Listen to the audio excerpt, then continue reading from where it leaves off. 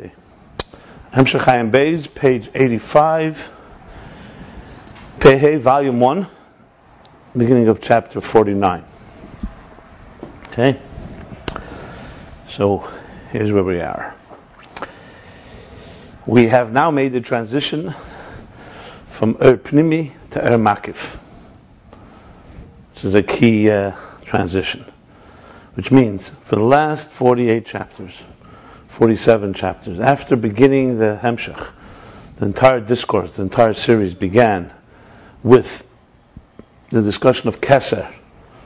Keser is the crown, Rotzen, the desire, which is the first step of any entity wanting something, connecting to something, it needs to desire it. And the desire creates the bridge. To understand that desire, which is, as he said, makif, because it's an overall desire that's not defined by details. It's a desire for an entire entity, like he said in the beginning of chapter 2. Makif.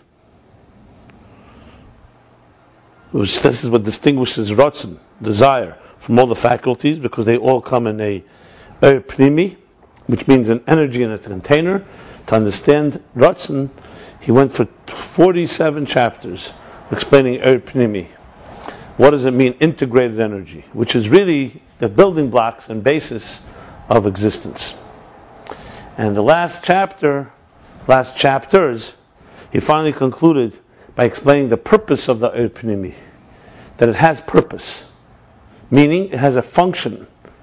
What is its function? Its function is outside of itself. Its function is to create and to reveal.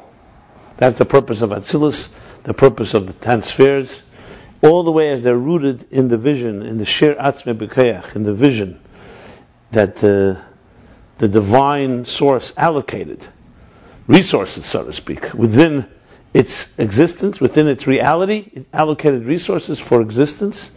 That's the beginning of the 10 spheres as they're rooted, what we call the Esher spheres, Hagnuzes, the 10 hidden spheres, the beginning of Pnimi. That evolved through a tzimtzum, concealed the rest of so-called the divine, leaving only those distinct spheres that would re-emerge in the kav, the ray of light, which in turn would continue to be concealed until it would actually manifest in containers in Atzilus. Those are the 3 levels. So the purpose of all that is in order, as he said, to reveal the divine in existence. He specifically spoke actually 3 different ways how the Pnimi functions. 1, he began, what is the purpose of the 3 ways that intellect actually. So here, number 1 is that the entire 10 spheres, its purpose is Letzerech HaElemis, as he said, its function, its utility is in order to serve the worlds, which means existence.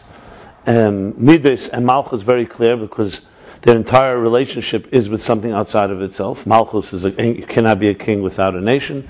And Midas, emotions, you don't have emotions to yourself, feelings to yourself, you have feelings to something outside of you.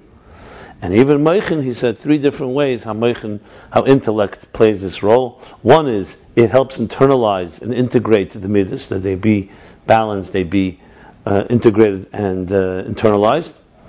Number 2, that the Meichen itself plays a role because it helps us be able to understand godliness.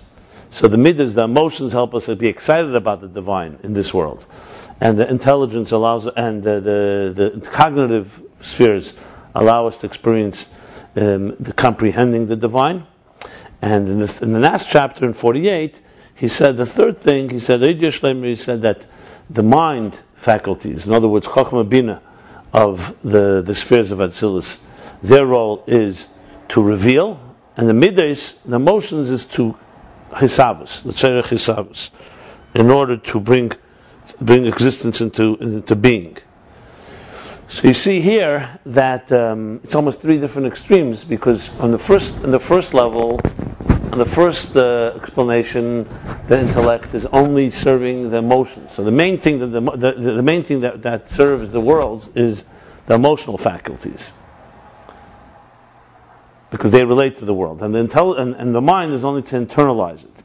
In the second interpretation, they both one is a spilus aleki, excitement in the divine. The second is the intelligence, is comprehension of the divine. And the third interpretation, it's the midas are only to create, and it's the mind that brings revelation. So it literally goes through almost three levels. The mind becomes the main revealer, so to speak. But they're all correct. It's just different levels.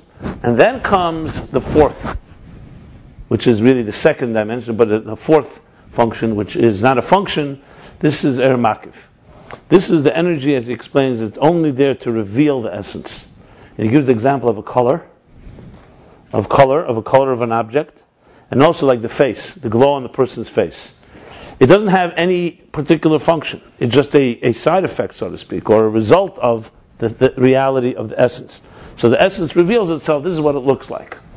So as opposed to the other, to the 10 spheres in Atzilus and Eir HaGvul, all the way in their root, Eir HaGvul. Let's explain what Eir HaGvul means. How the Eir HaBligvul, infinite light, as Shir Atzmi B'Keach, envisioned and allocated a particular amount of resources that would go toward creation. No actual resources there, but allocated. There, the function is the Tzorech Elmis. Without worlds, there would be no spheres, basically, as he put it. Without Lul Ha'elamis, you wouldn't need all these levels. There would not be possible all these levels.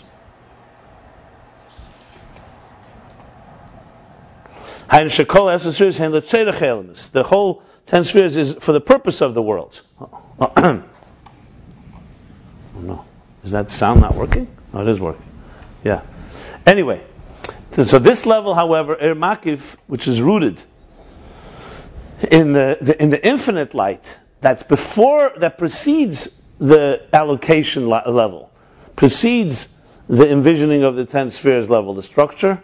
It's only doing one thing. It's revealing the essence.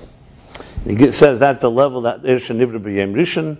That's the level of the energy that was created the first day, as opposed to sunlight, which function is to radiate the earth. This is just a light that is not defined by parameters, and that's why Adam was able to see from one end of the world to the other. It penetrated and pierced through the distinctions of time and space, Makiv. As the Emek HaMelech says, that energy was there, and then it became Makiv. It was hidden and concealed. And that's the level that's higher than the 10 hidden spheres. And with that he explained, Nachamu Ami, the two levels where you have to go from the Pnimi, you get to the Makiv.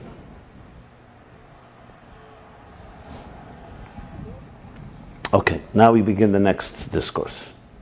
When you said about Adam Rishon, explain the reason why you could.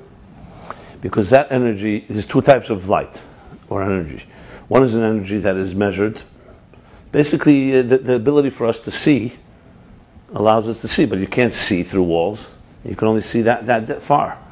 The Sheniver B'Yem Rishon, the energy that was the light that was created the first day, as opposed to sunlight which created the fourth day, is a light that is coming from Makiv. So it's not defined by space and time.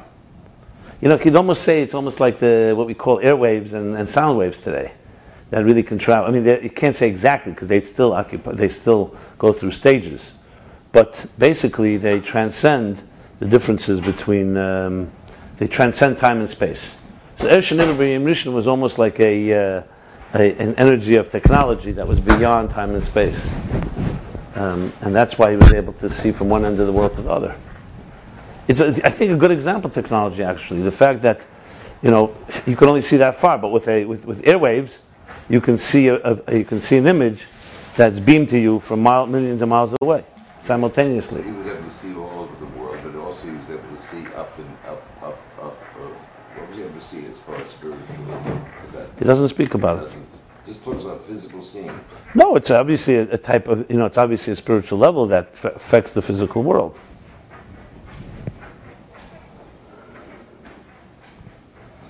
It was the ability. I mean, it's not just a magic trick that he could see from the end of the world. It means that he was connecting to an energy that was beyond Zman u'Makom, beyond time and space. That's what it meant. It probably means he had some acute awareness of Elokus.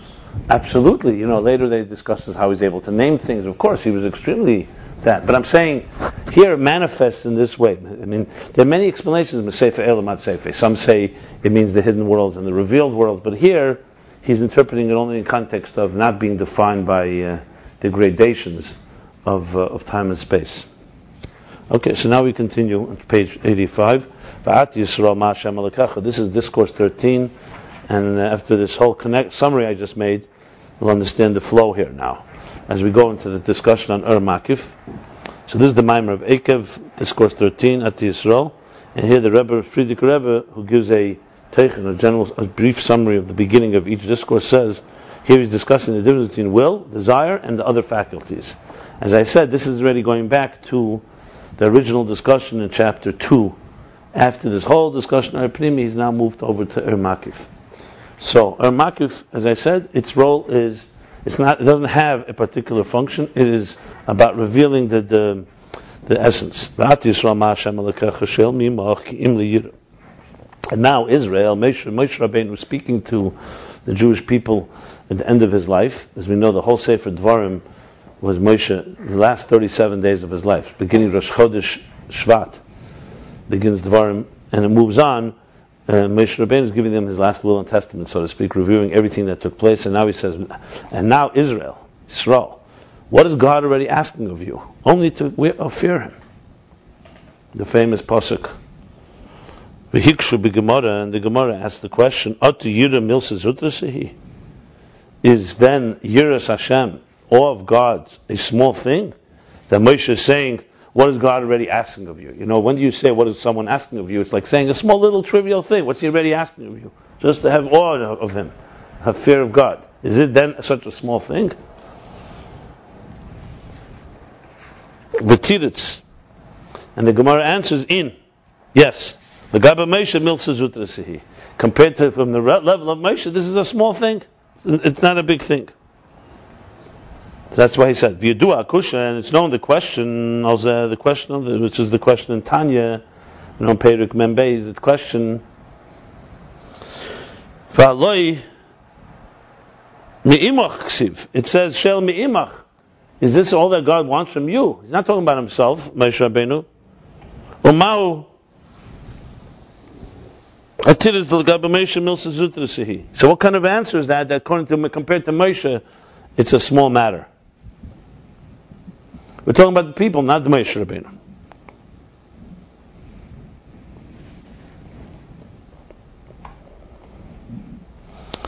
The Gemara, the Brachas, and the Gemara in Brachas, Esau, it says, Tanya, Rab Meir, Omer, Chayiv, Adon Levorach, Meir, Brachas, B'chol Yom. Rameir says a person is obligated to bless 100 blessings every day. Because it says, now Israel, what does God ask of you? Al tikra ma ela meya. That ma should be read meya. So ma in Hebrew is mem hey, and meya is the aleph in there. She says you read ma meya, which is one of the rules that you can translate. How you can read a Hebrew word. In other words, he's deriving from the verse. It says, Ma Hashem Elokecha. Instead of, we say, what is God already asking of you? Like, what already? What? Ma means what? And here he's interpreting, instead of what? Meya. At Yisrael, Meya Hashem Elokecha. God is asking of you Meya, 100. He's asking of you to make 100 blessings. The Sarach L'Hava Ma'ashach is the Meya Brachas L'Zed, the Ma Hashem Elokecha Shel Merkim L'Yira. So we have to understand what's the connection to the simple interpretation, which means what is he asking of you? And he's saying he's asking of you 100. It's not a contradiction necessarily, but what's the connection? One word, just a play of words. Gama Indian al tikrama elameya. Haloi ksiv ma. And what is this thing called? Don't say ma, say meya. It says ma. So why suddenly should we say that it's meya? Where's he deriving it from? What's compelling him to say that?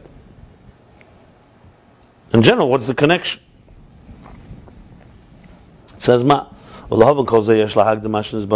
understand all this, we have to preface what we discussed earlier, the Klolis in Esesfiris, Gam Besharsham, that the general Inyan, the general role, the general idea of the 10 spheres, also in their root, Umekedam in their root and in their source, Harishon in their first root and source, but Ein Sof Shalifnei Tzimtzum, in the infinite light before the Tzimtzum, pre-Tzimtzum light, energy, Hu Hashara L'Hoyer Be'elmus. The general spheres, also, even in their root and source, in the energy before the Tzimtzum, is Hashara, that I said, the allocation. And I gave different interpretations of it. It means the envisioning, the allocating, the measuring of envisioning what is going to come, the Hoyer Be'elmus. The envisioning, the Hashara, the imagination, to radiate in the worlds. That means it's not just a thing that, yes, it's a gili from the Etzem, but its role is not just revealing it's not just a revelation that's coming out of the essence, it has a purpose, it has a function. And without that function, it wouldn't exist. Its role is to radiate and shine, illuminate in the worlds. And that's where they come in a measurement and in a mishkal sometimes means weight. Here it means measurement and parameters. Ubebchinas mass, you could say mass, maybe, but not physical mass.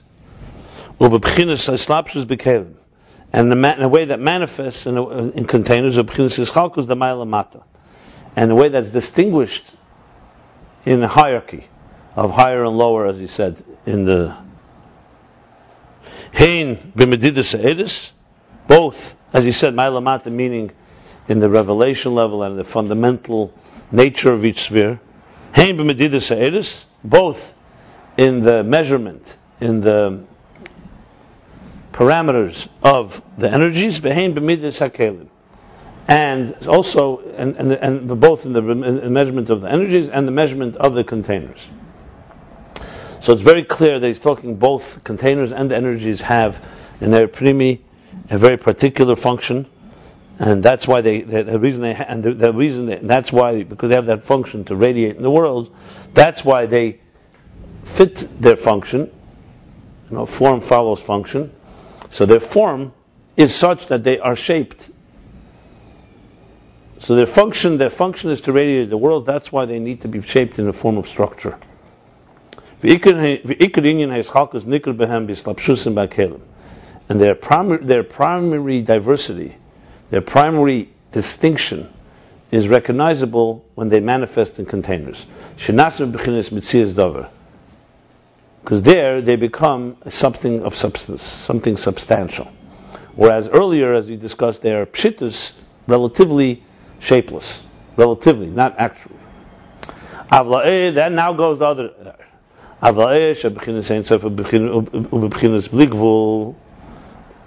However, the energy which is Ein Sof, without end, or Bligvul, and infinite, Ein Sof and Bligvul usually are redundant.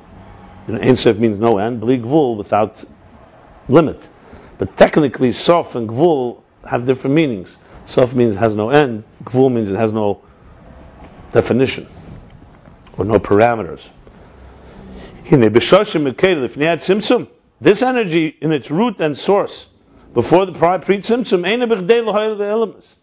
it's not in order to, it's not God's sense defining the tools and the resources to radiate the world.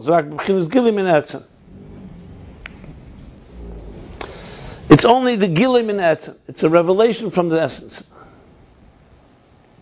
And that's why it has no distinction and diversity. Fundamentally, it does not have a measure and and parameters or definitions. And also the way it radiates in the world, it doesn't come in any form of manifestation and internalization and discalcus and distinctions or diversity. Only in a form of er makif, which means literally surrounding, but it really means transcendent energy that surrounds them all equally. It's an equalizer. Okay. So that's the second form of energy. Now, the explanation of this is the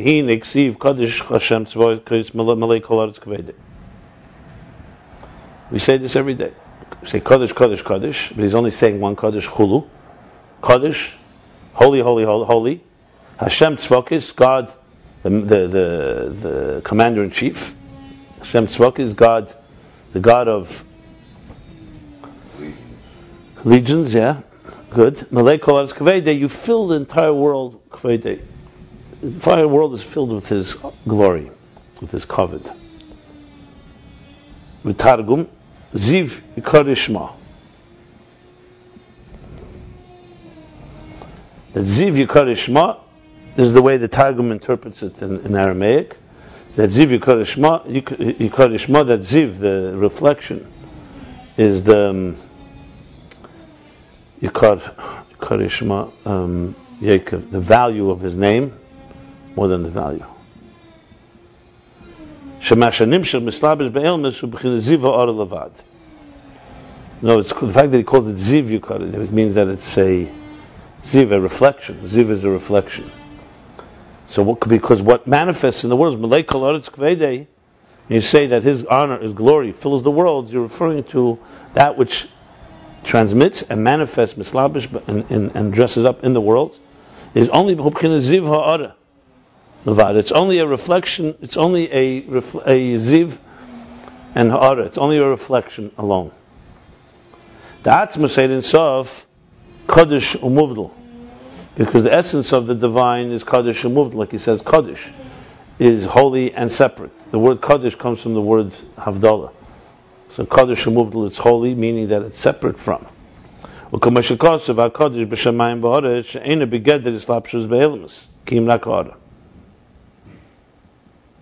it says, that you are holy in heaven and earth, meaning that you're beyond heaven and earth. That you're not in the Geder, you're not in the category, you're not in the same league of, and Begeder is not even in the potential of Islapshus, of manifesting in the world. It's only a reflection. And this is what we say, Kodesh, Kodesh, Kodesh. Who is saying? The Srafim say this. These are the angels in Bria. This is the bittul, this is their subjugation, their sublimation. The Srafim. Srafim means those that get burned up. Srafim Mamalai. So Srafim, there's three types of angels. There's Srafim in Bria, there's Chayes HaKodesh in Yitzira, and there's Efanim in Asiya. So he says this is the level of the bittul of the Srafim. V'arotzei shalehem shereitzim lichlel be'erin sebaruchu. Their rotzei, their yearning, which is what causes them to burn in a passion, their burning passion, shereitzim, they desire to be encompassed in the divine infinite light. Ayidei sagosim, through their comprehension, shemasigim eich sheklolos ha'er v'achayis hamer be'elim zayzedaka or levad. Through their comprehension of comprehending how the entire energy and life force that radiates in the worlds is only a reflection. And the essence of the divine is, we're not talking about Atzmus, meaning beyond the world, or Makif as he's saying here, is Kodesh Umuvdal, is holy and separate. So that's what they recognize. They recognize the separateness. They recognize that everything that in existence is only Malay Kol Haaretz Kavei, is only a ziv, is only a reflection, and that's what they burn in passion to go out of, to connect to that thing which is beyond existence. It's basically, the Srafim is the quintessential called free spirit that wants to just be included in the essence without any, because they recognize how immaterial and insignificant existence is, or the energy, even the energy of God in existence. So they're burning up connected to the maki, the regular maki, or are they going? What are they connecting with when they burn up? That sense, they sense that what we have is only a reflection, and they are yearning. The yearning is what burns, causes them to burn. Well, that's a connection. When you yearn for something, then they sense it. They sense it very personally. Let's put it this way: the contrast is someone who doesn't sense it, someone who's satisfied and content with so-called the energy within the world, and even if it's only a reflection, it's only a minimal thing. That's fine. They're not content. And they teach us how not to be content. And Trier comes from them. Ubi Yeser, and moreover, Shem HaSogas Haziv HaOreh, that from the comprehension of this reflection, there you go. He's going step by step. So the first thing is the yearning for it, because they recognize, basically, it's actually, the first one is really through the negating of what we have. They recognize how insignificant the energy within existence, so they yearn for the real significant part. They want the real thing. From comprehending the reflection of Harim Masigim, they comprehend this the awesomeness, the wonder of the infinite, like how it's wondrous and exalted, very exalted. In other words, it's going a step further. The first is they're not satisfied with this. They see it's only a reflection, so they are yearning to get out. The second one is that is causing them to have a sense of how awesome the other part, through like a process of elimination. You can say through extrapolation, Yediyas Hashlila, by seeing how this is weak or this is only a reflection, they realize how awesome that must be. So one is like a little like running away from you know that your club is not it. So you're running. And the second is you sense the awesomeness of the club you want to join, so to speak. And they also comprehend the Eifen, not just that it's wondrous and awesome, also the Eifen. That was the form of this awesomeness. He doesn't explain what that means exactly. I would assume that through process of elimination you say, well, if this energy is so limited, then that energy must be extremely intense. So they get a sense of that intensity. And through this, they are in a form of Rotze, they are in a state of Rotze. Actually, Bechina is a state. And Rotze means actually yearning, running, pining. These are all correct words. To be encompassed in this essence of light. This is the famous, he doesn't bring it here, but the famous line that the Tzemach Tzedek brings from the Alter Rebbe. I don't want your Gan Eden, I don't want your Elam Haba, I want you alone. So Mili B'Shamayim. What do I have in heaven? We're not interested in heaven. Mili B'Shamayim. What do I have already in heaven? Meaning in the spiritual. Mishamayim meaning the divine radiation, the reflection that emanates within, permeates existence. They don't want to remain in the reflection. Rather, they desire to be encompassed in the essence. So we see from all of this that the general energy within the worlds is only a reflection. That's what he wants to point out here.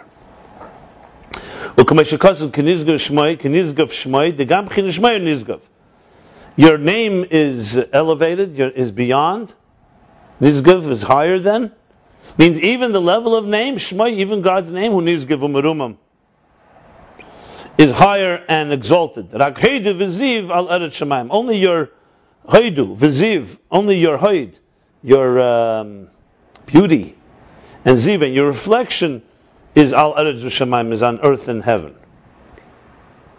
All these verses, all these prayers, is basically describing, actually this is the kavanah of these davening, all these psukim, and not psukim also, verses in the prayer, are all emphasizing how the world is only, the energy in the world, Er Pnimi, is only a reflection, and there's the read, and therefore the desire to go and reach that which is beyond.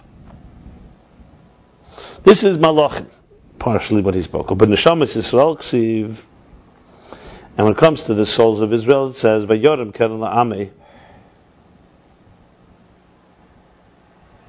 Vayorim is also Reim. Reim is Keren La'ameh. You should raise Keren La'ameh. What does the word Keren mean here? So often, Vayorim Keren La'ameh means, Keren can mean raise as well. Karnei Haid, to raise. Vayorim Keren La'ameh, sometimes it means, Huam Shachas Ha'atzmis. The keren hu hamshachas ha'atzmis. Keren sometimes means horns. It means karnei. It could be the rays of light. Keren. Sometimes keren means the word keren, not the pride. Karnei heid Yisrael. Keren heid Yisrael. Kahos is karnei heid Torah. The rays of the beauty of Torah. Kahos. So keren, he says, hashachas ha'atzmis. When you say yoram keren la'ameh, you're talking now not a reflection, but you're talking about a transmission of essence. That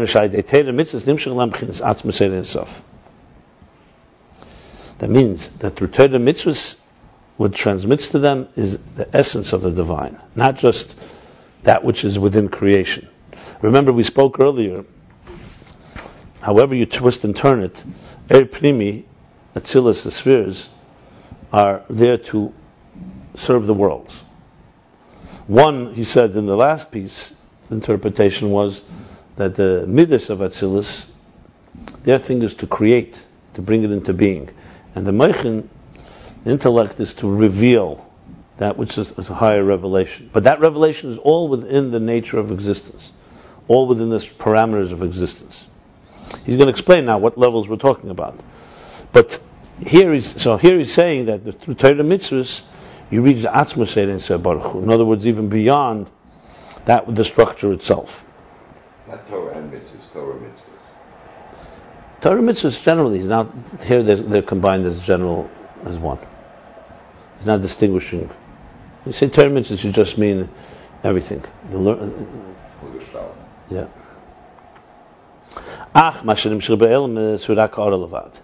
However, that which manifests, which is transmitted in the world, is only a reflection.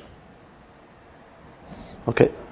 So basically what he's been saying here is really more in avoidedical words, more in type of explaining it in the context of the avoid of the malachim and shamis, what is the reflection within existence and that which is beyond. So he's just really tying it together to give us context of what is pnimi and makif here. And sometimes it says, before we said, the entire world is filled with his glory. He said that's a reflection. But sometimes it says, the heaven and the earth I fill. What's the ani? The ani mole. The ani moira al atzmus. You say ani I, not you're saying kvoide. There you're saying your glory fills earth. Glory, as he said from the Targum Ziv, is only a reflection. Ani mole is now talking about the essence. Let's be clarified. When we say essence here, we're not talking about atzmus. We're talking here relative to hapnimi. You're talking about makiv. That's what he's basically. Huh? Really? Yeah. It can't be read the other way.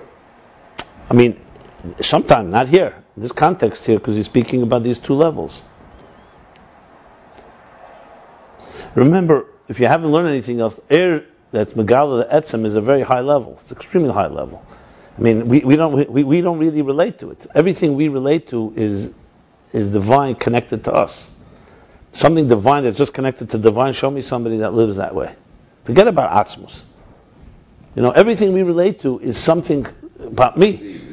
The idea of just celebrating God because He's God is very rare among human beings. Everything we relate to is how God relates to us. Remember, we spoke earlier about how it's litayv, how it's good for me.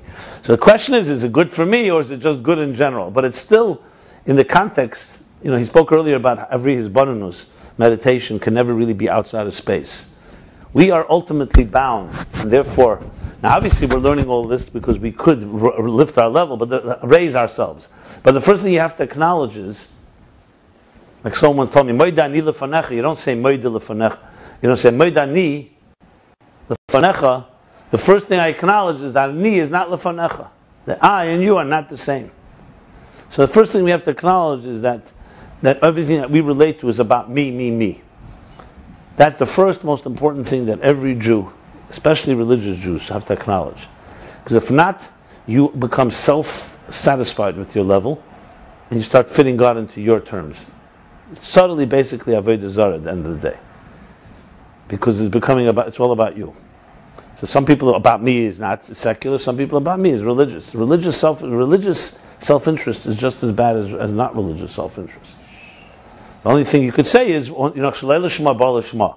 At least you're doing what's right, and hopefully that's going to bring you to another next level. But to be satisfied with that, that's the first thing. If you want to spell this out, it means that the godly. I'm not talking now a person who's doing whatever he wants. I'm talking about the godliness within existence is still within existence. So if you want a real difference between the two Giluyim, there's a real nafkamina. It's not just, they both are coming from the divine, but one is so-called, I wouldn't say, could be trapped in existence. Can you call it Avodah Zarah? Subtly, yeah, you could say that. Yeah, because you know why? What's Avodah Zarah? It means self-worship. Pantheism is if you say, only thing I accept is the soul within my body that gives me life. I'm not interested in any God beyond that. What is that, essentially? So there's people who just completely don't recognize the soul or anything that's of spirit. Then there are those that recognize the spirit, but it's the spirit on my terms and what benefits me. I called it that. Consider that a Chassidish Farbrengen. I'm not pasking that it's a Avodah Zarah where you have to put him to death or something. But I'm just pointing out an afkamina, a real difference between the two, So before getting to Atzmos, just the idea of Gilui Etzem to relate to something that is just doing it because it's revealing what God wants, has nothing to do with me or any function outside of me, is this higher level. That's what the Srafim recognize, and that's what we achieve through Torah Mitzvahs. We can't do this on our own. You can't reach there. The most you can reach is what a human being can aspire to in his transcendental, with his transcendental aspirations. The way we look at the Srafim, we have to look at it. They have an urge that has to do with how they feel, but it's way beyond that. And even that, I look at it, I can't even relate to. Correct. Look, when we say Nadav and Avihu ran into the Mishkan, of course inappropriately, but they ran in out of, like the Orach Chaim says, out of deep passion and love and yearning. They saw the first day the Mishkan was there, they saw the divine presence. For anyone that has a deeper yearning, that's very seductive. So that was also Avodah Zarah. At the end, yeah. But remember, their sin was, it wasn't yet. Later, God says to them, "This is how you enter the Holy of Holies." At that point, they weren't forbidden from doing it, so it wasn't considered a sin. It was not right, but it wasn't a sin. Later, God says, "Don't enter the Holy of Holies unless certain conditions." We don't call it a chet of Nadav Avihu. We call it. They got burned up by it, but the intentions were pure, but they were wrong in what they did. Was it self-serving that they wanted to experience? Relatively, yeah. Obviously, that's why. But remember, Moshe says to Aaron that these are the people. I knew that they. What Rashi brings, the Krevi HaKadosh. That with my close ones, God said, I will be sanctified. So I thought Moshe said it would be you and me. It's your children who are closest. So it's a sign of a great revelation, but the point is, yes, at the end of the day, that's not the kavanah. But don't dismiss what their aspiration was a very deep one. Most people wouldn't run to the Mishkan like that. They'd be busy with their own stuff. But yet, during the second base in Mikdash, when they do a suicide, every Kohen Gadol took it. They would. Okay, it's similar because the experience was of such power. Look, as I said, most people are busy with their mundane things. They're not interested in going to Kodesh Kodashim. Anyway, so now we're speaking about Ani. The Ani made al atzmus. This apparently contradicts what we said earlier. It seemingly contradicts what we said, that your glory fills the world. Shehu ha'od levad, which is only a reflection. Here you're saying what fills the world is Ani, I, Atzmus. And there it said what fills the world is only a reflection. He's going to explain, obviously, there's two levels, but he's saying that apparently there's a contradiction here. Because it says the same thing. Who fills Mole? It says Mole, Ani. Same words, Mole. Heaven and earth I fill, and there it says Malay, also Malay. Malay Kolar, it's crazy. The whole earth is filled with your glory. So if you just read the two verses side by side, One says honor, one says ani. But you said. He's going to answer that's two levels, obviously. But but he does say l'cheira. Apparently, seemingly, it's contradiction. Uksiv hein hashamayim b'shmei hashamayim lechol kalucha. And then there's another pasuk that seemingly contradicts here. This is a pasuk that Shlomo HaMelech, King Solomon, says to Hashem when he told him to build the Beis Hamikdash. He said, "I will rest there." So Shlomo says, "Hein hashamayim b'shmei hashamayim lechol kalucha." Both the heavens and the heavens of heavens cannot contain you. And this contradicts seemingly, apparently, that I do fill heaven and earth. So one says only the reflection fills. Shlomo HaMelech's statement goes even further. It says heavens and heaven of heavens cannot contain you. And now we're saying that I do fill heaven and earth. It's a whole different thing. One says I fill, and one says it contains me. That means all of me. I mean, obviously, it's two different statements, completely different. So you don't understand the question? No, because when you say I fill the cup, and the other one is. But you're giving. But you say you're. But you're. That I'm contained in the cup. I mean, it's two different slants on it. I mean, it seems like a whole different thing. First of all, I don't necessarily agree with you. If you read the two verses simply, one says, I fill heaven and earth. I meaning Atzmus. Ani means all of me. Means all of me? Atzmus. He says, Ani means I. He doesn't say, if you only said the two verses, my honor fills heaven, and then he says, heaven cannot contain me, that would be that consistent. Because it doesn't contain me, but it contains my glory. Covered. But since it says, Ani mole, I'm ani. I fill it. The ani, the atzmus, seemingly contradicts. I don't know. The Shmei Shemaim Leikal Kalucha says basically the heaven and heaven cannot contain you. So why does it say in a simple verse that the etzem of me is fills the world? It seems contradiction. That's what he says. L'chayr. For Yedua inyan bezeh, and it's known the inyan in this is answering now. The Mashakasav Ani Molei, that what it says Ani Molei, he's going to explain that I feel Ein HaKavona Shabo B'Pchinas Yislapshus Pnimi Mamish.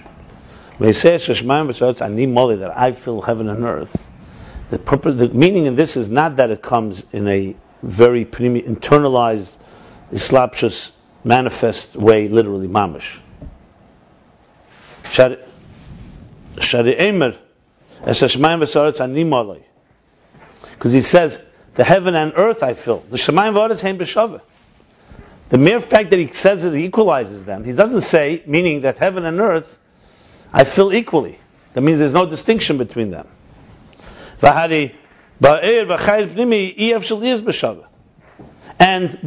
as we discussed, in energy and in life force that internalizes, it cannot be the same. There's a different energy in Shemayim in heaven there is in earth, which is what distinguishes between the two. Here it goes. He literally refers to it. As we discussed earlier from chapter 2 till here, as I said, 47 chapters. That the internal energy comes in a manifests in a state of division, schalkus, separation, distinction, diversity, be'elamis, in the world's be'kelim, and it contains be'efena eir v'agilish shemecholokim hema b'maylasin madregos. In the way that the energy and the revelation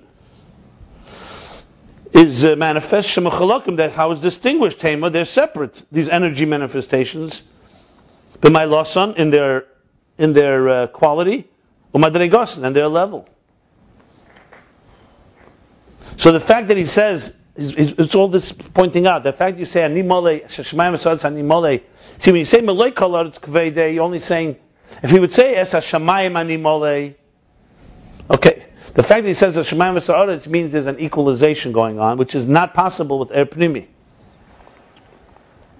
Well, K'may Shekosov, he's continuing to make the case how Er Pnimi has distinctions. Af Yodi Yozda Aretz V'Yamini, not to Yaminu Bora Shamayim. Af Yodi, also my hand, Yozda Aretz, established the earth, Yozda from the word Yesod, like foundation. V'yamini, Not the yamini v'bara shamayim. I not the yamin. I waved my right hand, and I created heaven. So right here you see, you see from this verse that in heaven is a higher revelation than in earth. Because it says by yodi af yodi yazda aretz. Also my hand, meaning any hand, founded the earth. But yamini, specifically my right hand, shaped, the wave of my right hand created Shemayim. So we see that Shemayim and Aretz are two different levels. And another pasuk, he's bringing constantly psukim here.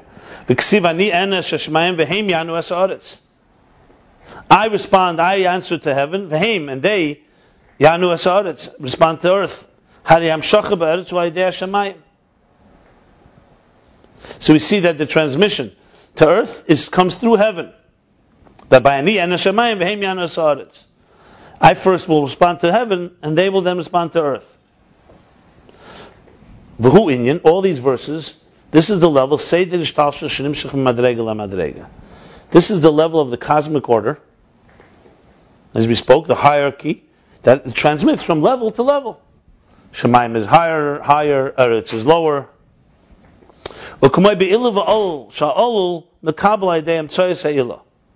Like when we talk about cause and effect. Cause and effect. Ilavol is generally the description when we talk about the gradations of levels, as he discussed earlier. There's no jump when it comes to Ilavol. Things go level to level to level to level. Think of it like a chain. When you talk about a chain,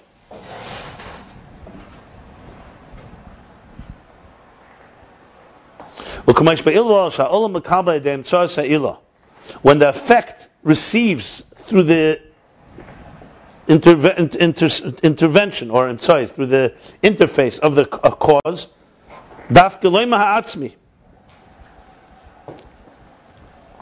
I should, and let me recorrect my phrasing. Like in the cause and effect.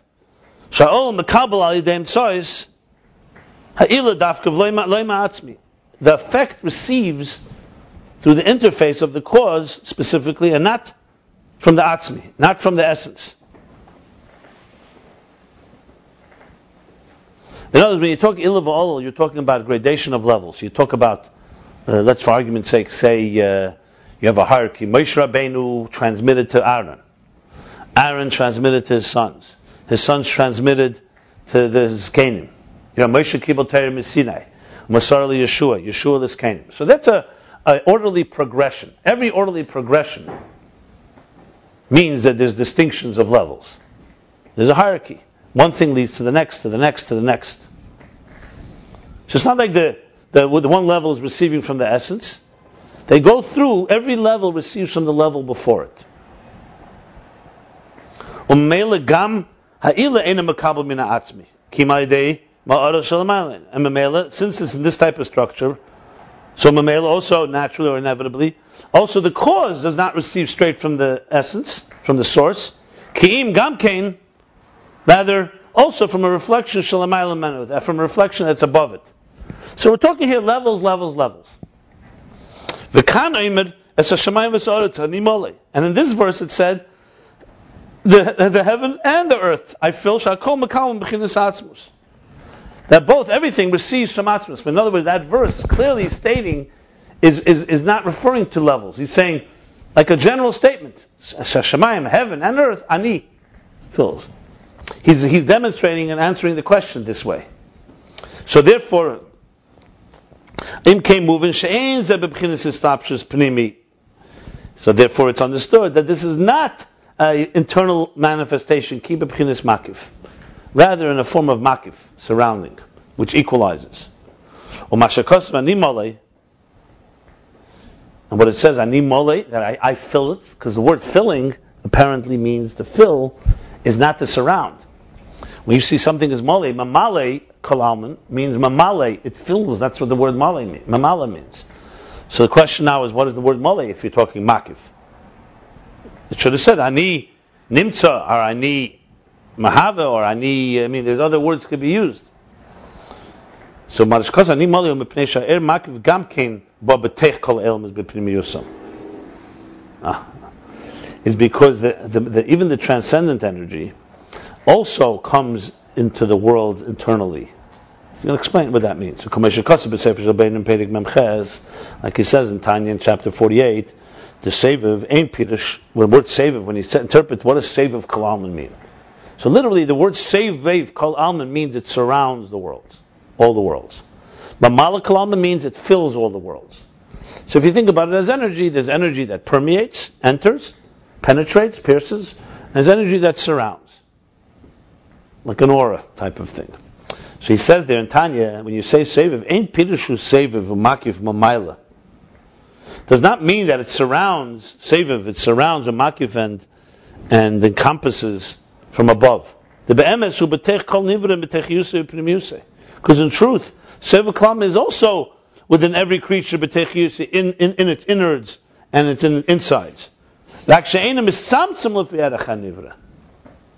only that it doesn't get diminished and does not become concentrated or, I would say, not harnessed, channeled or commensurate to the parameters of each creature. That it should be within it, tfisa, graspable, containable, and manifest mamish. So, for example, when we say the soul exists within us, there's a soul inside each of us. So we say that there's a measure of the soul which we call nefesh. There's nefesh, roch, neshama, chay, yechida. When you say nefesh, you're talking about the soul that manifests in chayes hanefesh. What is actually giving life to my arms and my legs and my heart and my mind and that you can say is mamale. But then you say in your nefesh you also have yechida or chaya. So yes, it's inside of me, not inside of you. But you cannot say that it manifests on a daily basis in any focused or defined way. Like the energy that goes into our eyes or our brains or our hearts is not yechida.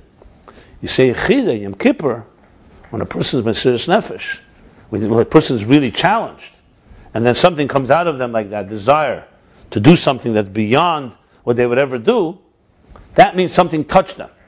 So that would be, so when you say makif, it doesn't mean it's outside of me, it's inside of you. That's what he's saying. But it's not commensurate, it's not part of that manifesting based on the containers of your faculties. So you could have something within, but it's not manifest within. That's what the Tanya says. This is Tanya, by the way, Seviv Kalam. Shouldn't make the mistake there. Obviously, we're also not talking physical space. So when we talk about Seviv, yes, you could say that by a chuppah, chas and kala stand each other, and the chuppah is a makif. Or you put on a talis is a makif. It surrounds your whole body. Tzitzis is like a primi. That's on a physical level we all can relate to. But if you think of the spiritual dimension of talis, when you put on a talis, what's happening is it's awakening the makif dika energies that are within you, but not measured. In other words, what he's saying here, that the makif dika energy doesn't mean it's out there somewhere. It's within, but it's not within on the terms of the object that it is where it enters. It's not on our terms. Where Mamala Kalaman is specifically on our terms. It's measured each level. So if you say, for example, you could say there's more gilui, like you talk about Shemayim v'aretz, in our human being also. Shemayim would be, let's say, our minds and our legs. Our legs walk on earth, and Shemayim is our minds are able to su mara meinechem v'ru mibarel. You look up with your eyes to heaven, and you can see who created. So what's the difference between our legs and our head, and our eyes, or our minds?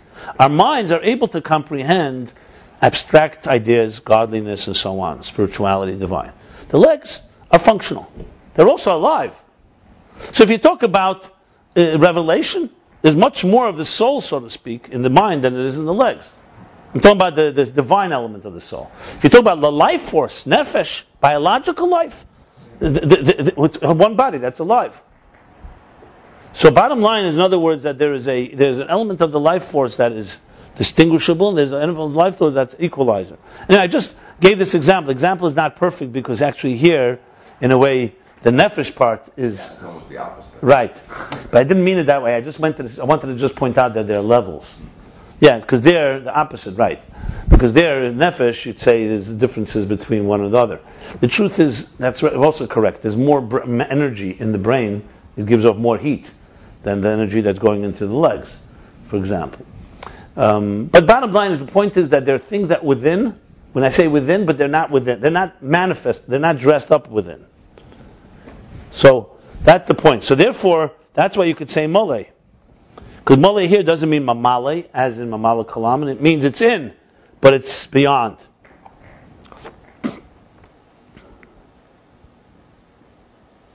V'zeh shomer ihu tofis bekula alman v'lesman the tofis bay. And that's what it says. You, tofis bekula alman, you manifest within all the worlds, v'lesman the tofis bay, and there's nothing that can that can grasp you. You are tofis. You are within all the worlds, but the worlds are not within you. Lesman the tofis bay. You tofis bekula alman shenimtze b'teicham u'pnimiyusam. You manifest in all the worlds because you are there. You're internal and within them. And that's the primary energy. But Mala Kalamin shapes the energy according to each particular creature. But what creates existence is Seviv Kalam. The less man, the tough is bay, and the second half is nothing can grasp you. Nothing can grasp this divine, this infinite light. So basically, you see that it's in there. From its perspective, it's within all of existence, and actually is the primary force that gives life. But from our perspective, we can't grasp it because it's beyond the structure. And we could grasp the other levels, the level of Mamala Kalam.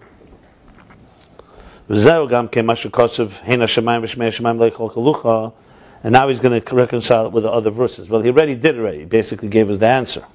That when it says it's Malay Kol Kved, you're talking about the reflection, and only in earth, not Shemayim. We're talking about Ani At Etzem, that's an equalizer. And Malay, in Malay Kol Kved, is Pnimius, Malakalam, inner energy. And doing the creation. How do we relate it to what we learned during the last week that the Midas is doing the creation? The Midas are think of the Midas like the paintbrush that creates the details.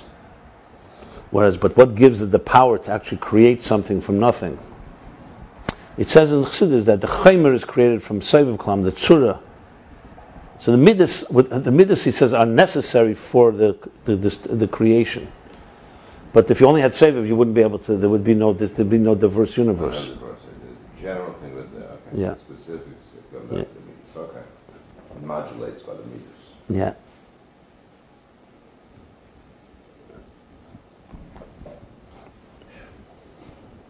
And there's many levels here. Remember, at the end of the day, we're going to learn that Seviv Kalam. There's two things. There's creation. So Seviv is the primary driving force of creation. And the Midas are what shapes it into details. Or generally speaking, Seviv Mamale. Seviv is like the creative force, and Mamale is the shaper. Yom Echad was basically was Makif B'Sogei, but then everything. Oh no, but I'm going to go further. 1 second. Then comes the revelation. What we reveal. So the Moichin intellect reveals a godliness in Mamala Kalam, and that's deeper than what nature is, and Seviv Kalam later we'll learn reveals that's what's beyond existence.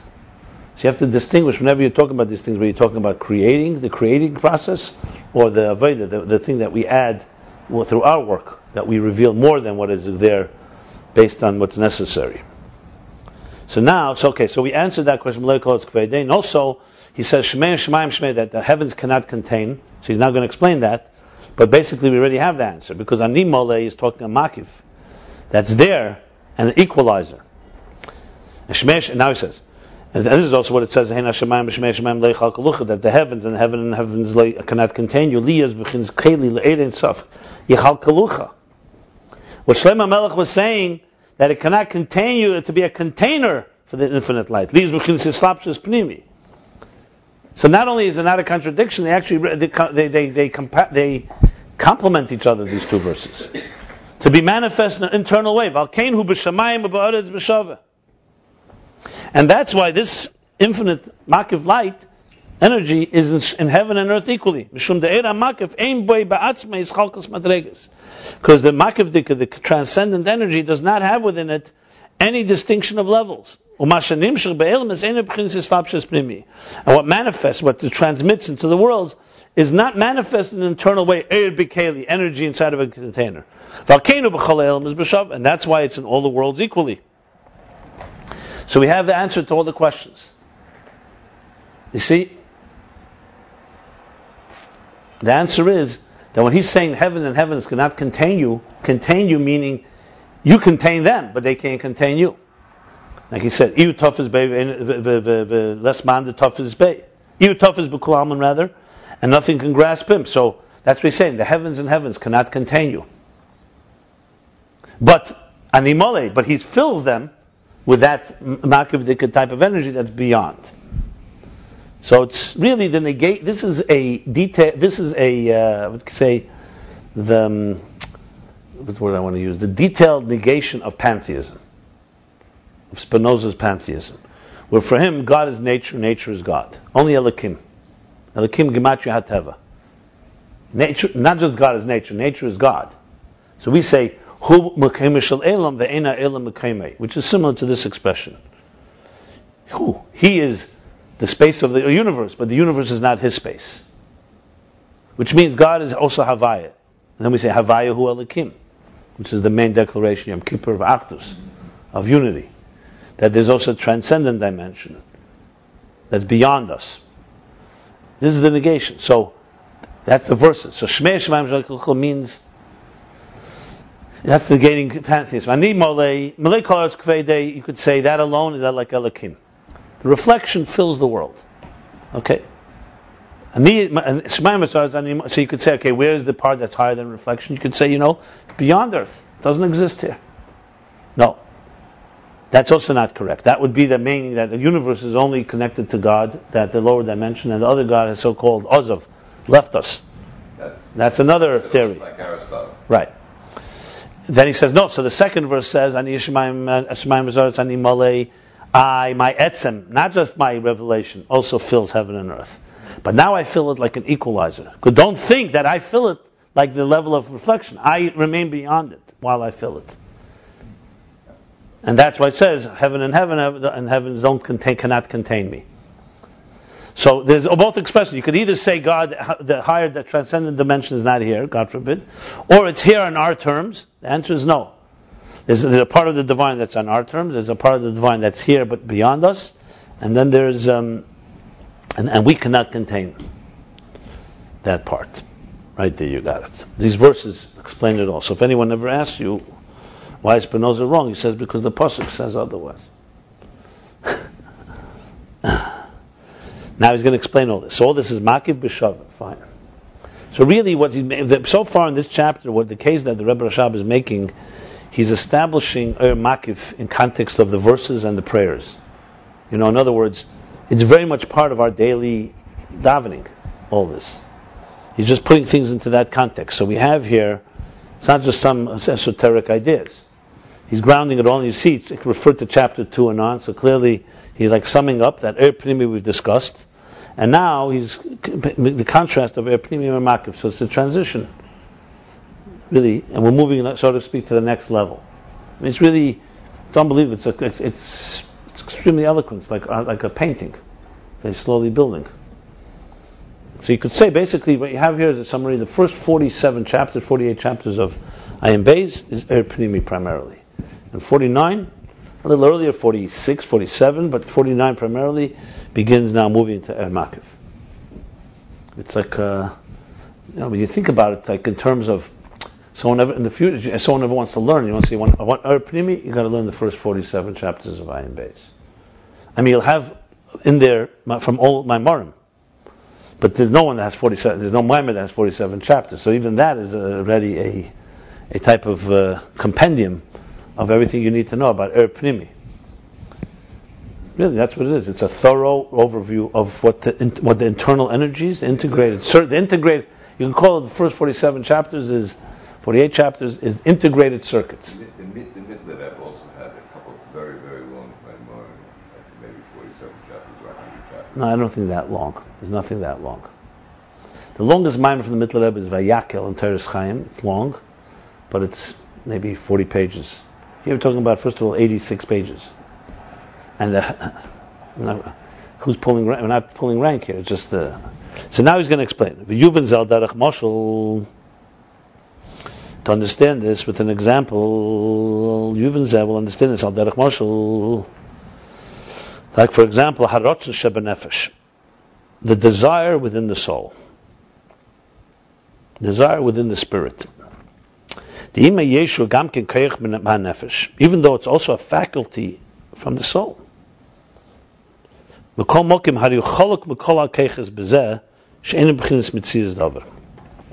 Nevertheless, is distinguished, different than all the faculties in this, that it is not a substantial thing.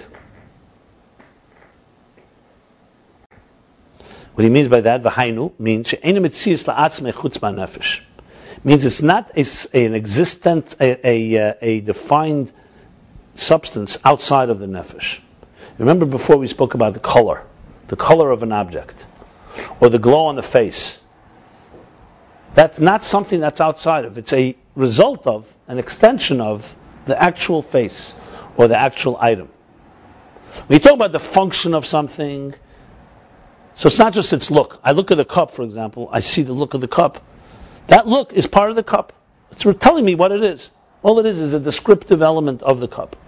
If I say, okay, the cup now I can fill with water and drink from it, that's already the function of the cup. So that already is its purpose. Ratzon, the other faculties, they all come from the nefesh, all faculties. But the other faculties have distinct purposes. This is to see. This is to hear. This is to contemplate. This is to feel, to walk, to write, etc. To taste. When you say nefesh, when you say ratzon does not have this type of definition. What is desire? Desire is very all-encompassing, as he's going to explain.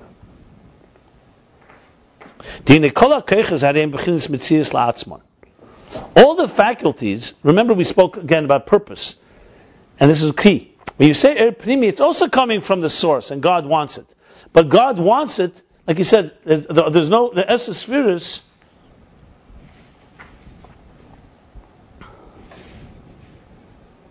they're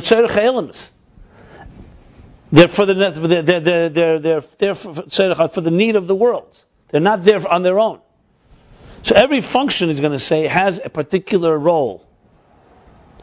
All the faculties are in a separate state of being outside of the essence of the soul. Take the faculty of intelligence, the mind.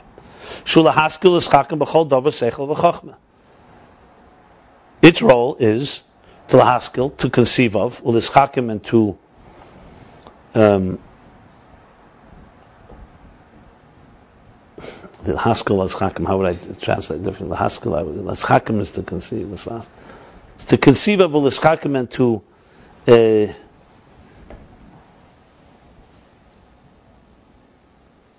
be wise about the chol davar seichel v'chachma, everything that has intelligence and wisdom.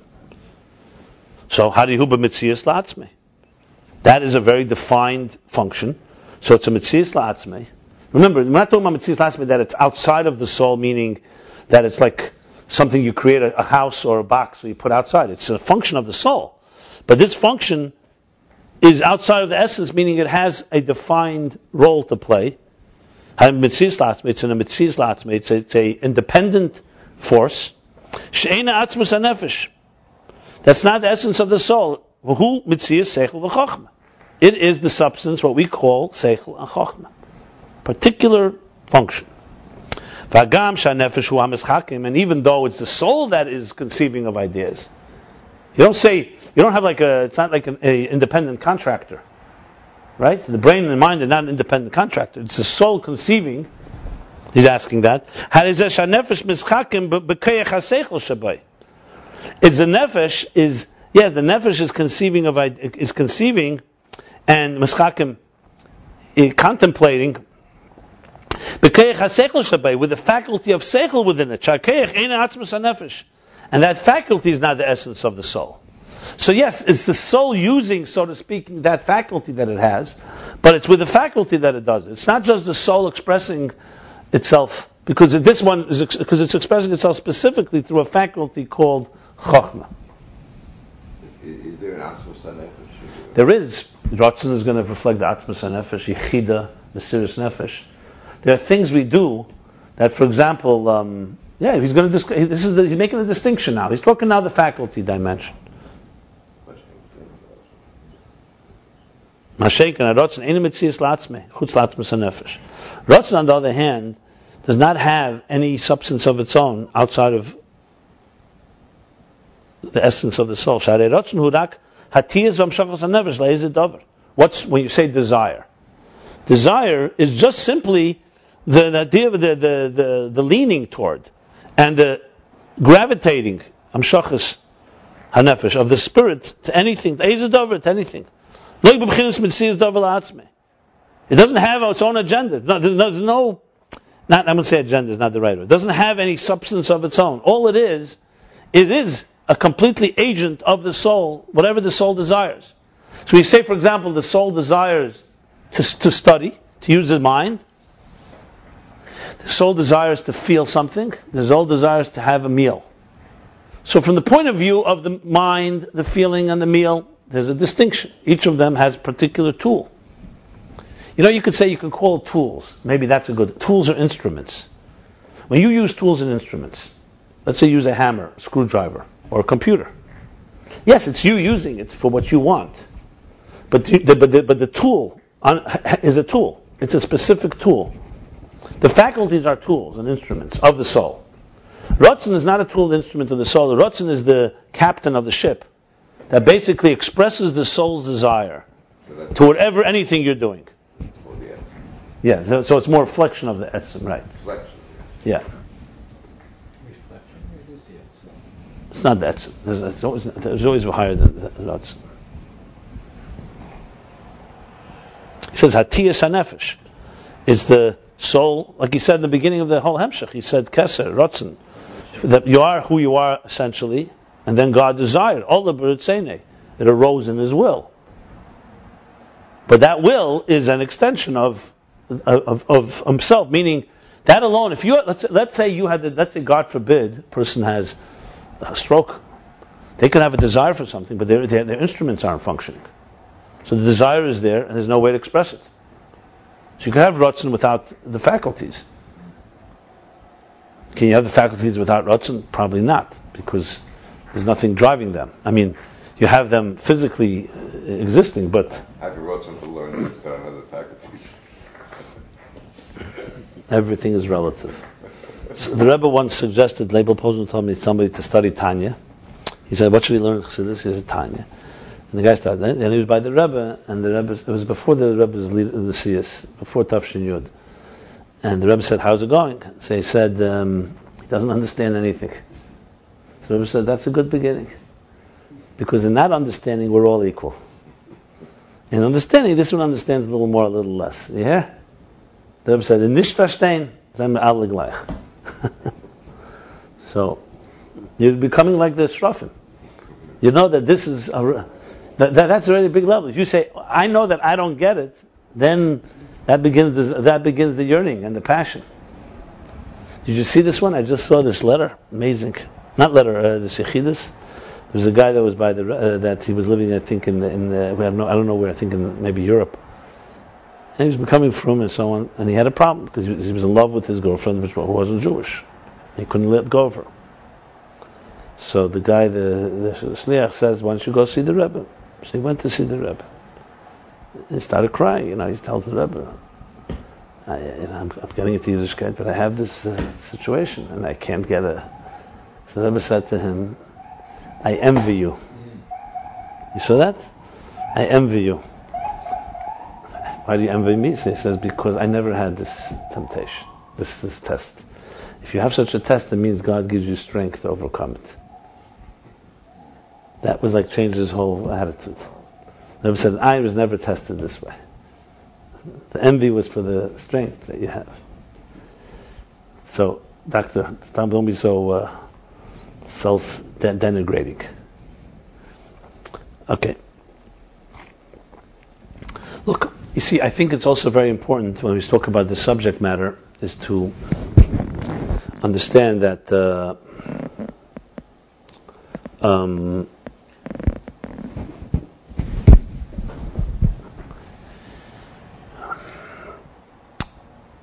see, we think in tangible terms. It's hard for us to relate to Ratzon in general. Because we can understand, okay, the brain is functioning, it's contemplating. Even that's a mystery, but we can relate to it somewhat. And God forbid something happens, we can relate. My hand is writing. And if I'm weak, I can't write so well. I'm stronger, I write better. We relate to that. We relate to Er Pnimi. That tells you exactly that just proves what he's saying here. We relate to Er Pnimi, that's why it's Er Pnimi, because we can relate to it. So if we talk about Er Makif, right away you're right away talking about something I can't really relate to. That's why it's Er Makif. Because the whole point of Pnimi, it says, is that's Islapshus in the Kalim on our terms. So how could people who live our entire lives driven by Eiris and Kalim, where we relate to things, suddenly talk about something that is not inside Kalim? The reason we can is because our neshama has also that dimension. That's why we could. How could we relate to Sefer? How do we relate to something like he says? It's within, but it's not manifest there. Or we talk about quantum. How do you relate to quantum? You can't relate to something that you don't have some concept, or at least imagination of. So it means because we have within ourselves all these elements, except it requires much more thinking. That's why Ratzon is always, I remember from the first time I ever learned it, always remained, it remains hard to completely relate to. But that's exactly why it's Ratzon. It's just like, what is this exactly? You start wondering, what is this desire? And then you realize, why am I asking that question? Because I need to quantify it. Why do you need to quantify it? Because we quantify everything. We want to know, where is this desire? And the answer is, it doesn't occupy space in that sense. Meaning, it's not an instrument. You could call it a general instrument of the soul, but it's not a specific instrument. So that's what he's saying here.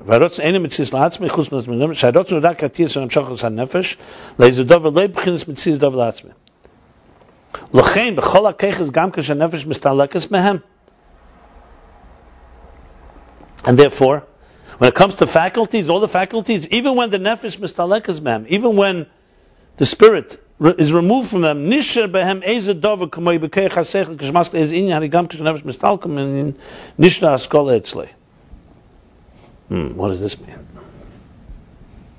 What does this mean? I'm not clear.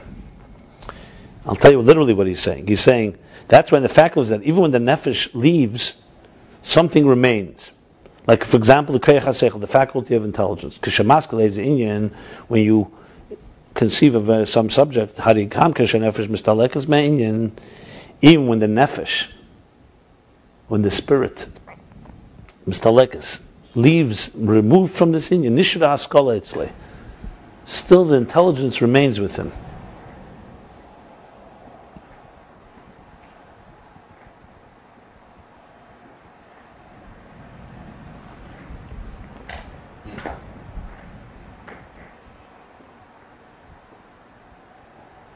I'm not positive what he means.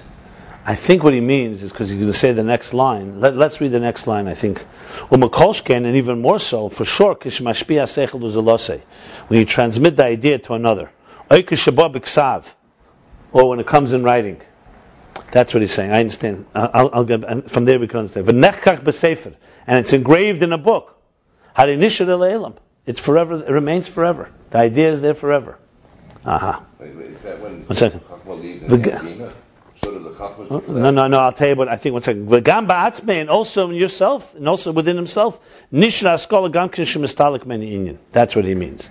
The idea remains even when he leaves that subject matter. Okay, that's what he means. I was confused because he said nefesh mistalekas. I thought, what is nefesh mistalekas? What, a person dies? Or like, what does he mean? He means like this. When you begin to conceive of an idea, so your nefesh is invested. Is invested, and you're conceiving. What happens when you stop conceiving? You're going out to eat a meal. The idea remains inside of you. He's going to say desire doesn't work that way. You'll see in a second. But so therefore, what remained is the idea remained. Like you may not be conscious of it. That's what he means. When your conscious spirit is removed from the idea that it conceived, the idea remains.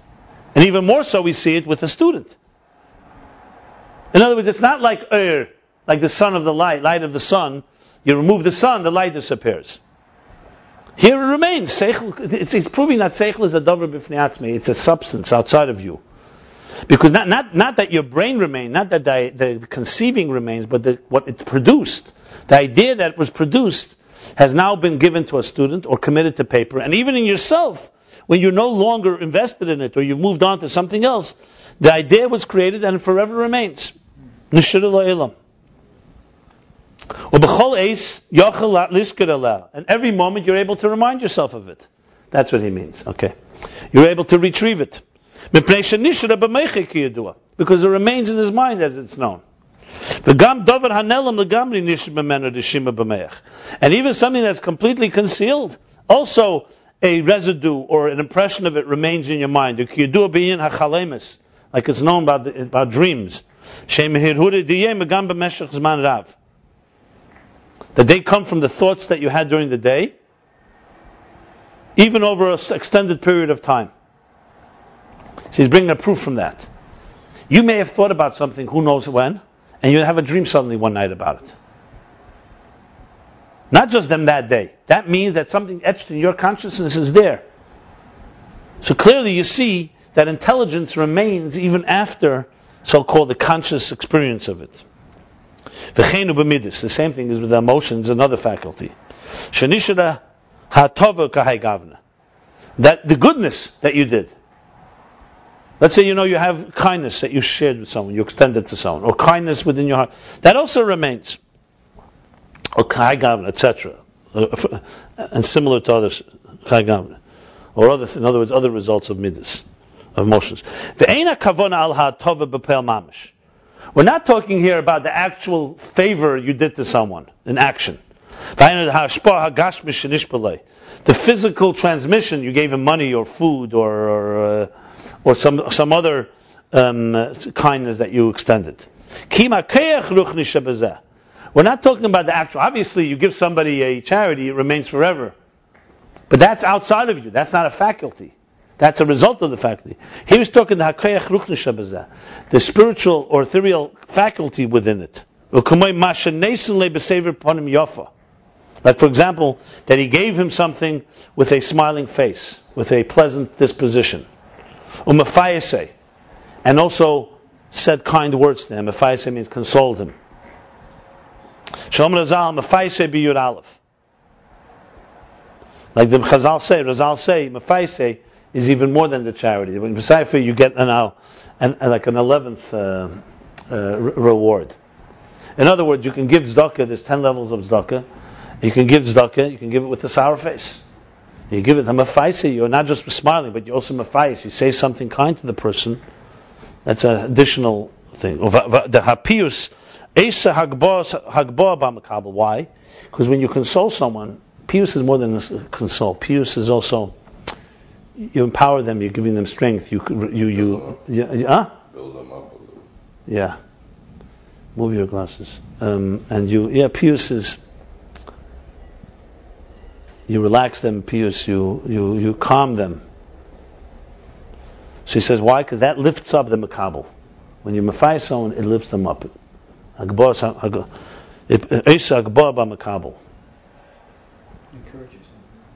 Encouraging, empowering. And this empowerment, this encouragement remains also afterwards. That's chesed. Same thing as gvura. What he's trying to point out all of this is that the faculties, because they're instruments, they create something that remains forever, even after the actual function is doing it. We're not talking about the results of it. We're talking about the thing itself remains. Like the intelligence remains, same thing as the kindness, the kindness remains. Besides the physical thing you've helped and given someone. So we see from this, all the faculties, something remains. Davar ma, something remains. Because they are a separate entity outside of the nefesh, They're an instrument outside of the nefesh, meaning not outside. It's the nefesh working through them, but it's an entity, a definable entity. That's why when the nefesh is removed from them, in other words, nefesh meaning that right now the nefesh is no longer using this instrument, but something remains from there.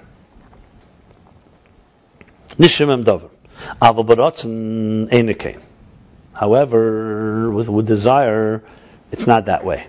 The Kishareit says a dover, when someone desires something, once the soul is removed, nothing remains. Because the ratzon is just the leaning of and the gravitation. What do I say? That's more than gravitation. When something is drawn, the drawing, the leaning and the drawing of the nefesh to something, being drawn to something. That's what the ratzon is. All it is the leaning and the drawing of the soul. And that's why when the nefesh no longer is there, nothing remains. You follow that? Very simple. Either you desire or you don't desire. When it comes to intelligence, something remains. You at that moment you desired intelligence, so the ratzon worked, the chaycha seichel worked. What remains afterwards? Desire is gone now, but the idea remains in your brain forever. Or with a student, desire is only while you desire it. Nothing remains. I understand you could say, well, 1 second. If I have a taiva, let's say I desire something, so even afterwards a residue of the desire remains. But not sure. What does that mean? Then you're still desiring it. Then it means your nefesh is still desiring. It's nothing remained. It means your nefesh still consumed with it, except it's weaker. What do we call a bad midah, though? Like you have to train yourself. A bad midah is a midah. You just called it a midah. A midah is not a desire. I understand, but I didn't think it was technically bad midah. I just think like a bad habit or something. That's a midah. That's exactly right. It is a midah. It's like bad habits. But a habit is not the soul. A habit is one of the faculties. It's one of the instruments. Let's say someone doesn't use an instrument well. That's a bad habit. That the instrument of your emotions, your chesed, your gvura, and so on, are not being used properly. We don't say that like the soul. It develops a pattern. Only instruments you say. The soul doesn't have any patterns. The soul is a pure soul. All the soul is energy. The soul is an energy force. Desire is its agent. That's how I would say. The soul is energy.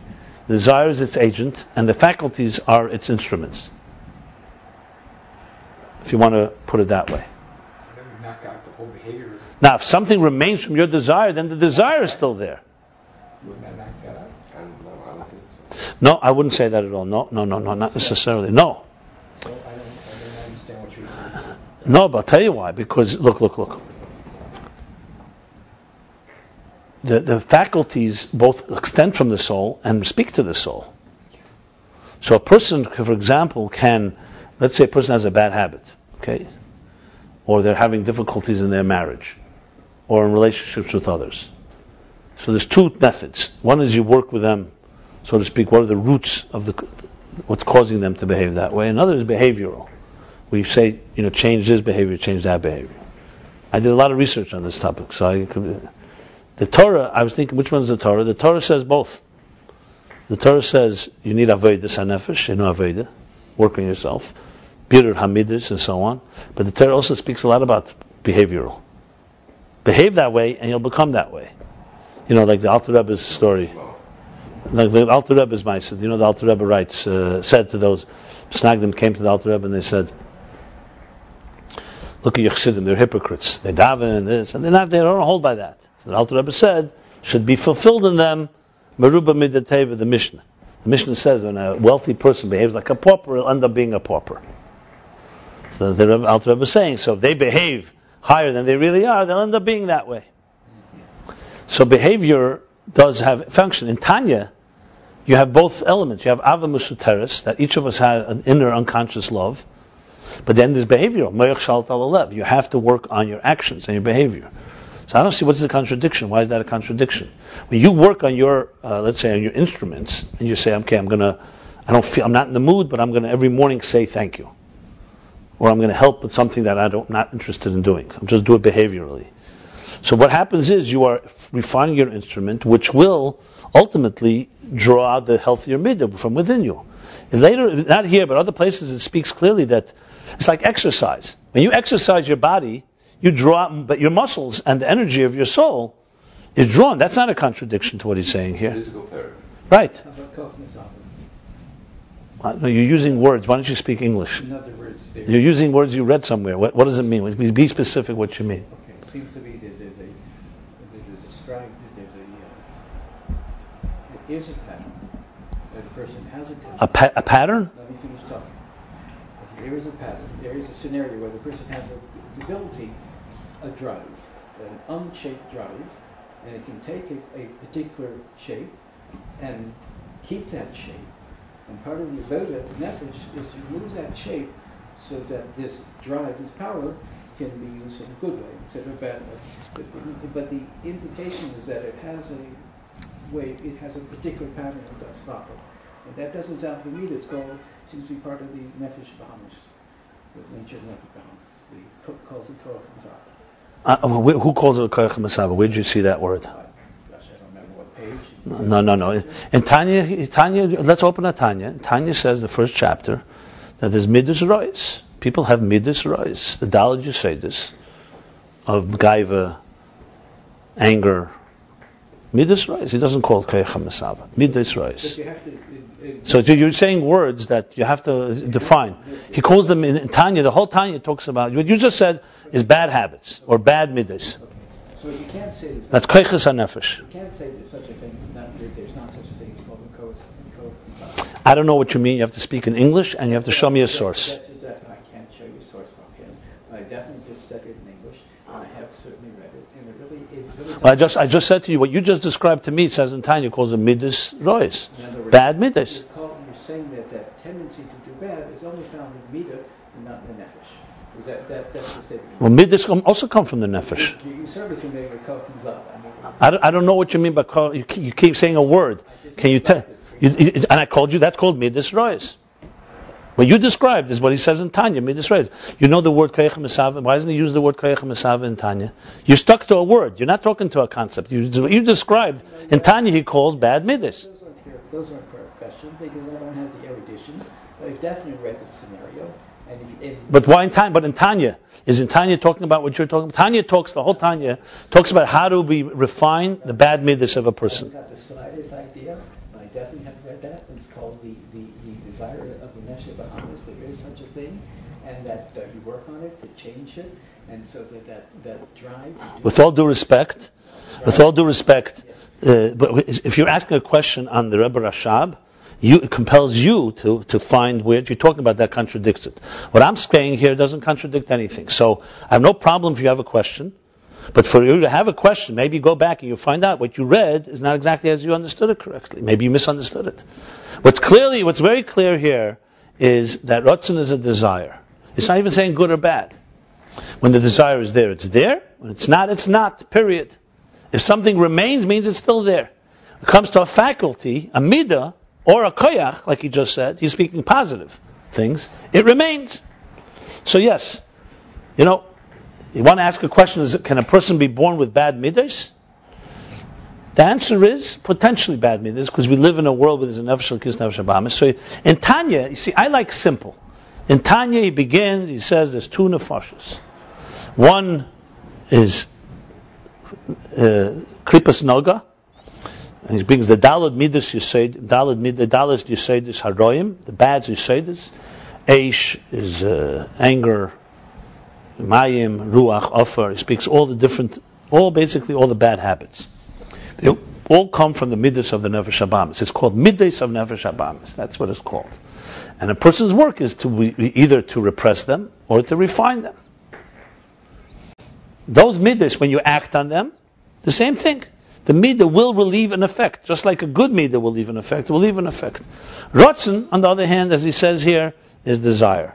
Desire, as he said, does not have mitzias dover ma.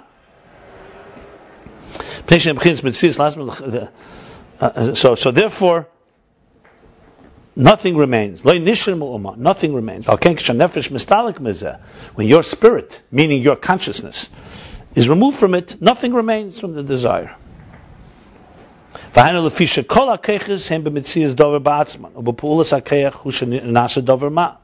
Because all the faculties are Metzias Dover B'atzman. They are a substantial thing. They're an instrument, a defined, independent, not independent, a defined instrument that has its parameters. It's one faculty, not another faculty. Mind is mind, heart is heart, every faculty. Chachma is chachma, bina is bina, chesed, gvura, and so on.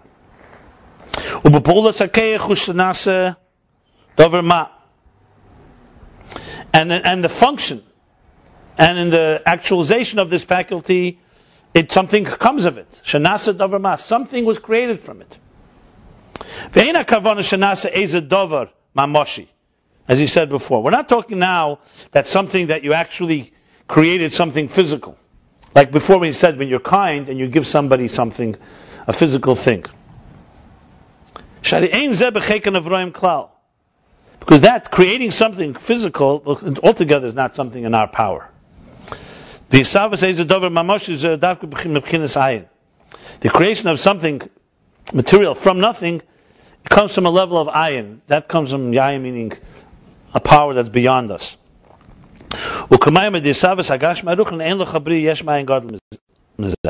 Like it says, the Maimon that says that the creation of physical from the spiritual, from matter, from spirit, there's no greater yesh mayin, no greater new creation than that. What's the kavanah here?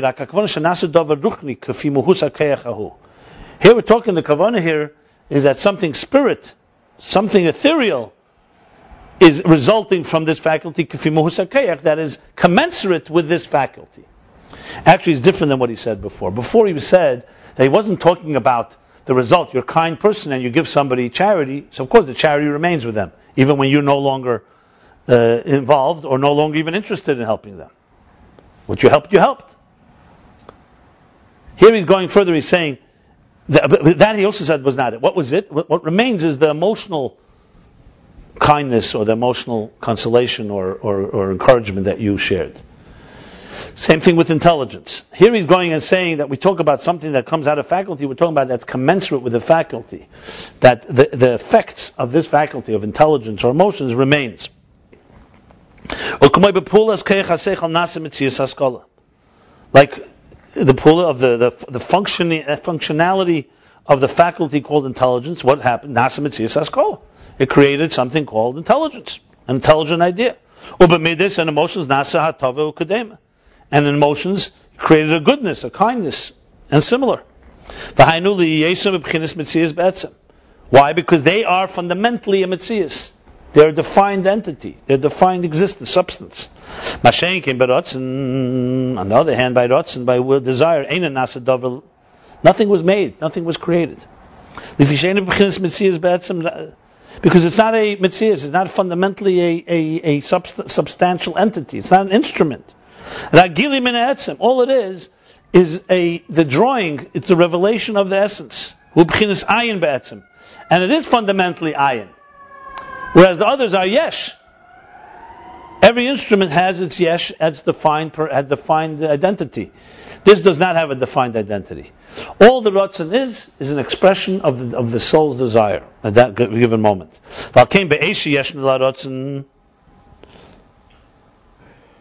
And that's why in the moment that you have this desire, lo yesh eze mitzias dover, you don't have any substantial thing. And when you cease having the desire, nothing remains. So when a person desires something, the desire itself does not have any substance. Now, what you desire obviously does, but the desire itself, all it is an agent of the soul saying, I want something. Ulamaila. And what is this? Lamaila above. Shekola yisavu sumarotzen. All of creation, everything that came into being, comes from desire. Like it says, everything he desires, God does. If this desire would leave, God forbid, existence would cease to be.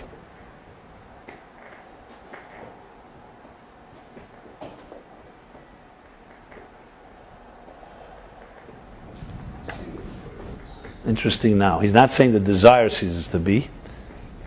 he's saying, well, he's not really saying that either. See, according to the example, it seems like this, that when you have the faculties are functioning, something remains because their existence. Ratzon doesn't have any existence, so when the Ratzon disappears, everything disappears. Because nothing remains of that desire, God forbid. If the internal energies were removed, even though they would create concealment, nevertheless something would remain. Like it's known in the matter of, we say the katad ant mistalik menayo, when you leave the energies, leave the containers, the mekom mokum nishur behelam. Nevertheless, they still remain concealed. Like when the soul leaves the body upon death, God forbid, the body remains, and even remnants remain. Right? It doesn't completely poof. It's like if it never existed. Like it says elsewhere in explaining on this statement.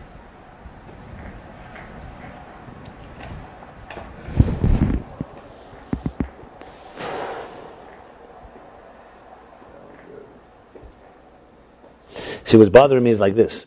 When we desire something, let's say we desire to use our minds. Okay. So the mind conceives of an idea. Now the desire goes away and the mind stops thinking. You're doing something else. The idea remains, but the desire doesn't remain. That's obvious. Now you're desiring other things, or you're somewhere else. How's that work, Lamaila? Lamaila, God desired there should be a world. Okay, so as a process, He created 10 spheres. That's the instruments. The 10 spheres create existence. Now the desire goes away. Okay, so there's no more desire. Because above, that's why He said in the parentheses, we don't create. See, by us, the seichel remains because we didn't create the seichel. By us, it's, the seichel, He said, the commensurate to the faculty remains an idea. By God, His desire actually creates existence. So if His desire disappears, means there's nothing left of the desire, then there's no existence. That's the thing. See, I was confused because why wouldn't something remain? By us, the desire remains, the seichel remains. The desire doesn't remain. That's why, but clearly here, everything disappears because of that. That's what he's trying to say here. But if the desire was not, but you see, then the question is, why is he bringing this? If the desire doesn't remain, here he wants to prove that nothing remains of the desire, not that nothing remains as a result of the desire. In case we take it one step further, we want us not to be confused. So he says, Okay, fine. If you take it to the step when you put Hashem's Ratzon, bottom line, if Sevav Kalalman, we don't actually think of that. If Sevav Kalalman leaves, God forbid, that's the desire for existence, it's all over.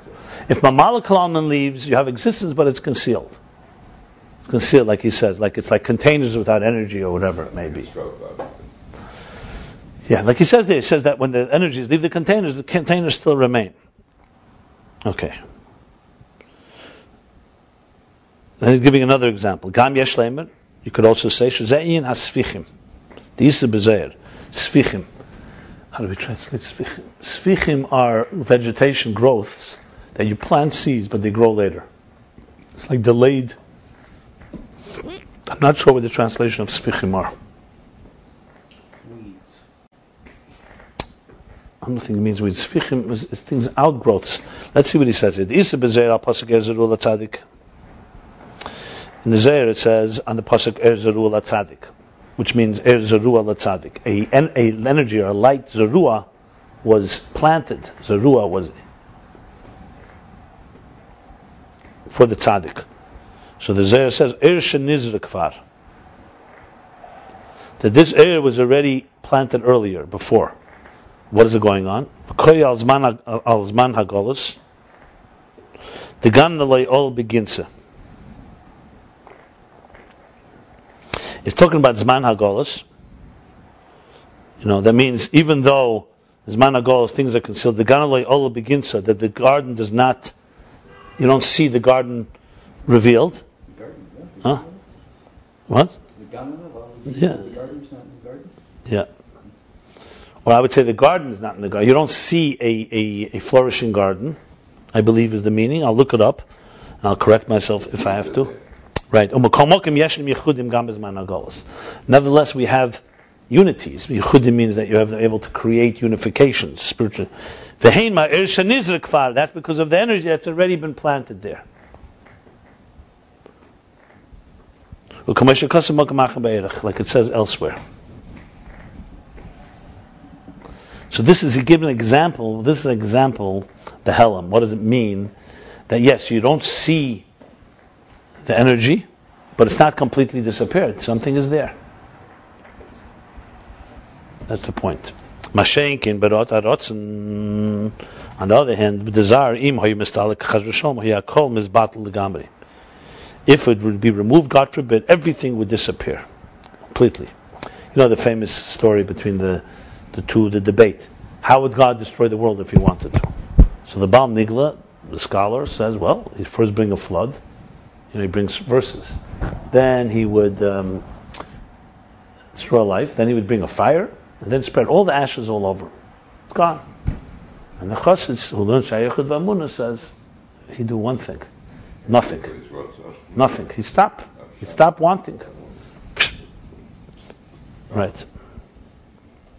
So V'zeu de Rosh Hashanah, and that's what we say, the Rosh Hashanah, Sha'oz Chayzer HaKol L'Kadmusei, everything then returns to the way it was originally, Rosh Hashanah. V'tzrichim lahamshich rotzen chodesh l'malucha, and we need to draw down a new desire for kingship, for ruling, for sovereignty. L'brias. You leave something. Correct. L'brias. 1 second. He's going to say that. We have to draw down a new desire for kingship and for creating and bringing into being the worlds.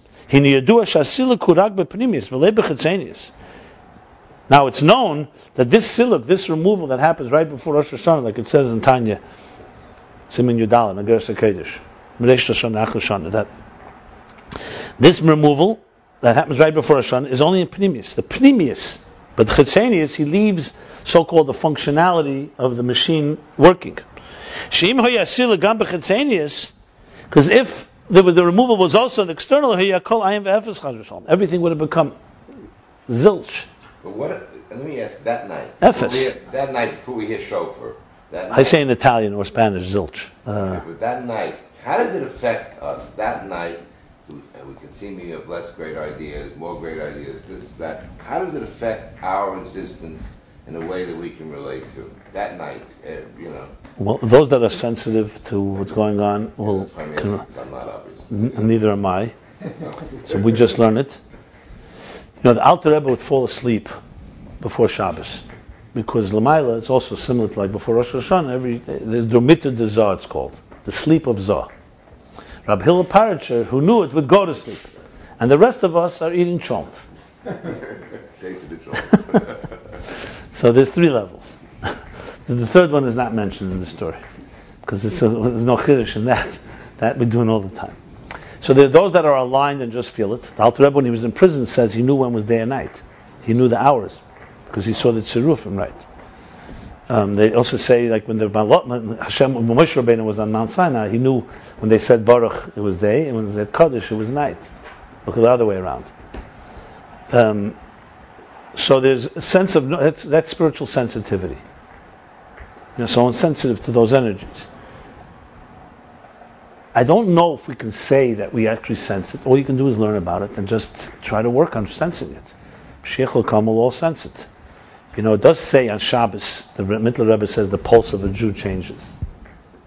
That there are some physical effects of Shabbos. Some people say they feel it. Some people do. But you could also say psychologically, Friday night. After being trained, after a while, it becomes like you look forward to it. There's a certain calm. For some people, there's a certain tension. But that settles in. Can I say that's sensing what's going on in Lamaila? So you're asking a general question. Do we feel Pesach, the spirit of Yitzis Mitzrayim and Shavuos Matan Torah? Most of us don't feel. But by us, look, you talk about behavioral. We work cognitively on understanding it. Behaviorally, we act on it. And hopefully God will fill in the rest. The Rebbe once said by Farbrengen, that work with your Chabad, do the actions, and God will fill in that you'll feel it ultimately. So by a Seder, you feel it. But if you learn Chassidus, and then you do the actual Ma'aser B'Poel, you hopefully the 2 ends, and there's something will become to emerge. That's, She'ima Yisrael gam b'chitzeni hakol ayin v'efes. Everyone thinks v'kol zehu lefi sha'rotzen b'chinas gilim min ha'etzem. So actually, so Rosh Hashanah, he's actually bringing proof. You would think he'd bring proof that Atakin stops existing. He says no. It's Taka the Rotzen, but it leaves something contained for existence. Had it not, nothing would be. All this comes to show sha'rotzen b'chinas gilim min ha'etzem b'chinas ayin v'etzem. That the desire is just a revelation of the etzem. Think of it this way. Remember I said before about functionality? This cup, the color or the shape of the cup or the look of the cup is completely only reflecting what the cup is. Take away the cup, there's no color left. There's no shape left. But the water that was in it that you drank, the function of it, because that's already a result of it. He doesn't want to use the word example, the water, but let's say the cup was able to share words with you. You said something kind to somebody. Or the cup was able to conceive of ideas. The ideas would remain, but the cup and its shape and color and its rotzen no longer are there.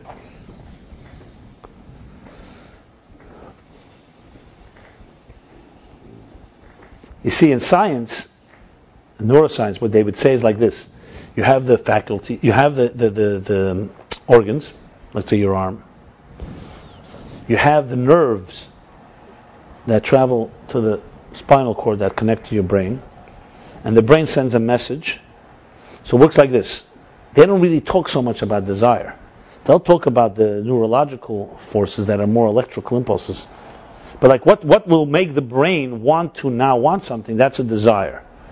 Desire does not have any type of nerve endings.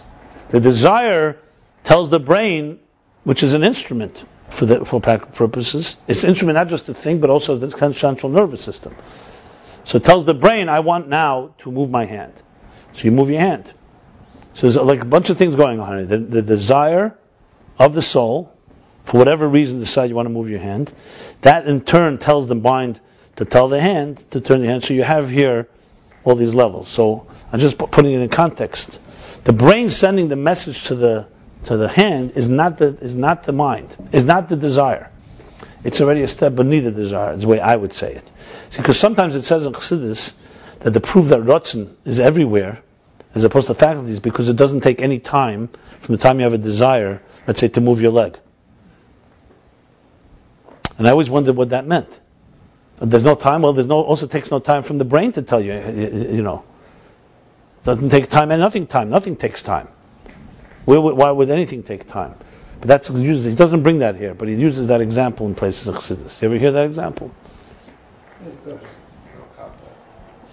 So there, I understand in this context, because since Ratzon has the point that it wants to make is that, for example, for the blood to rush from your heart to another part of your body, it takes time. Maybe a split second, but it takes time.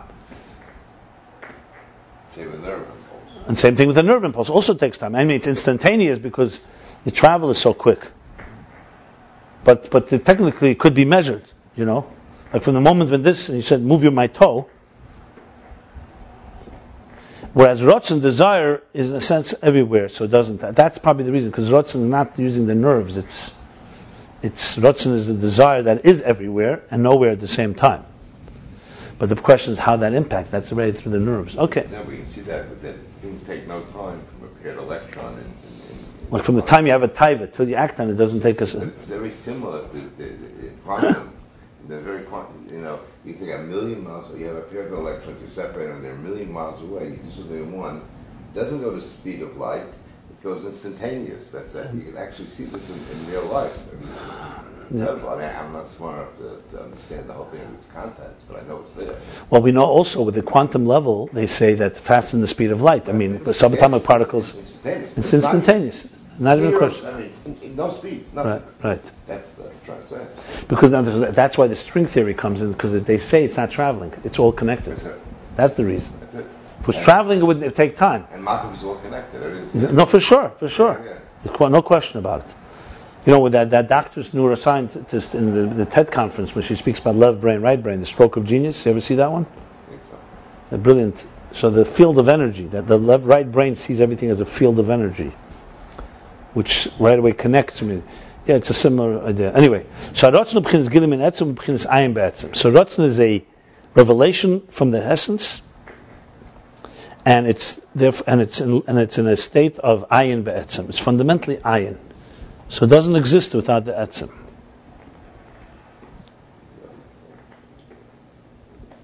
And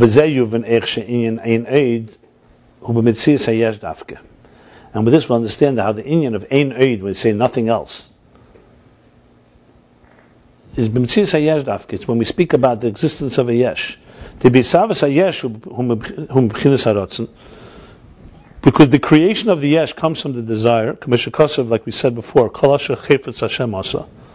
everything God desires He creates. And the ratzon is a level of nothingness.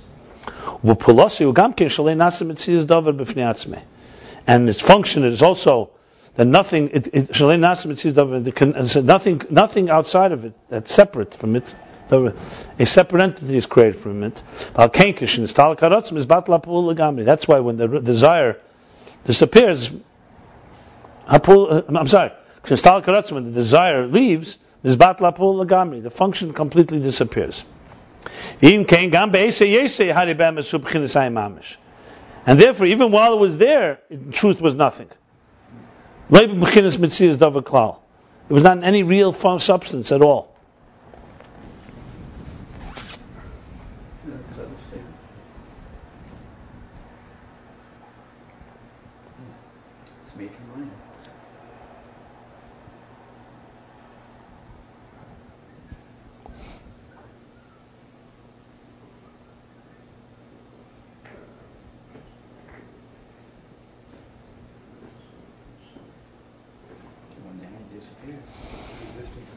Let me finish and then I'll explain it to him. And elsewhere he explains that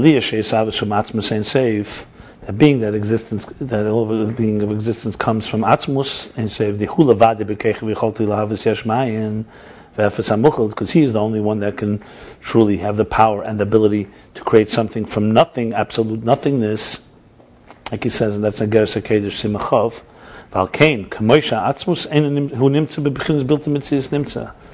Therefore, just like Atzmus existence and a non-existential existence, the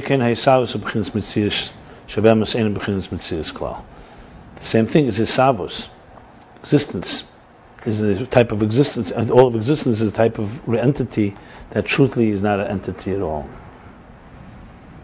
Okay, this requires a whole explanation. It's interesting that he suddenly brings this in here. It surprised me a bit, because it's a completely different subject. And the question is the connection to Ratzon. Sure, I mean, okay. I think it's a different subject. I think he's really saying the same thing. Because it's all him. Everything else, it's all his desire. So but we look at that as the real world, as real mode. Okay, what he's saying is like this. God's whim, so to speak. It fits in perfect.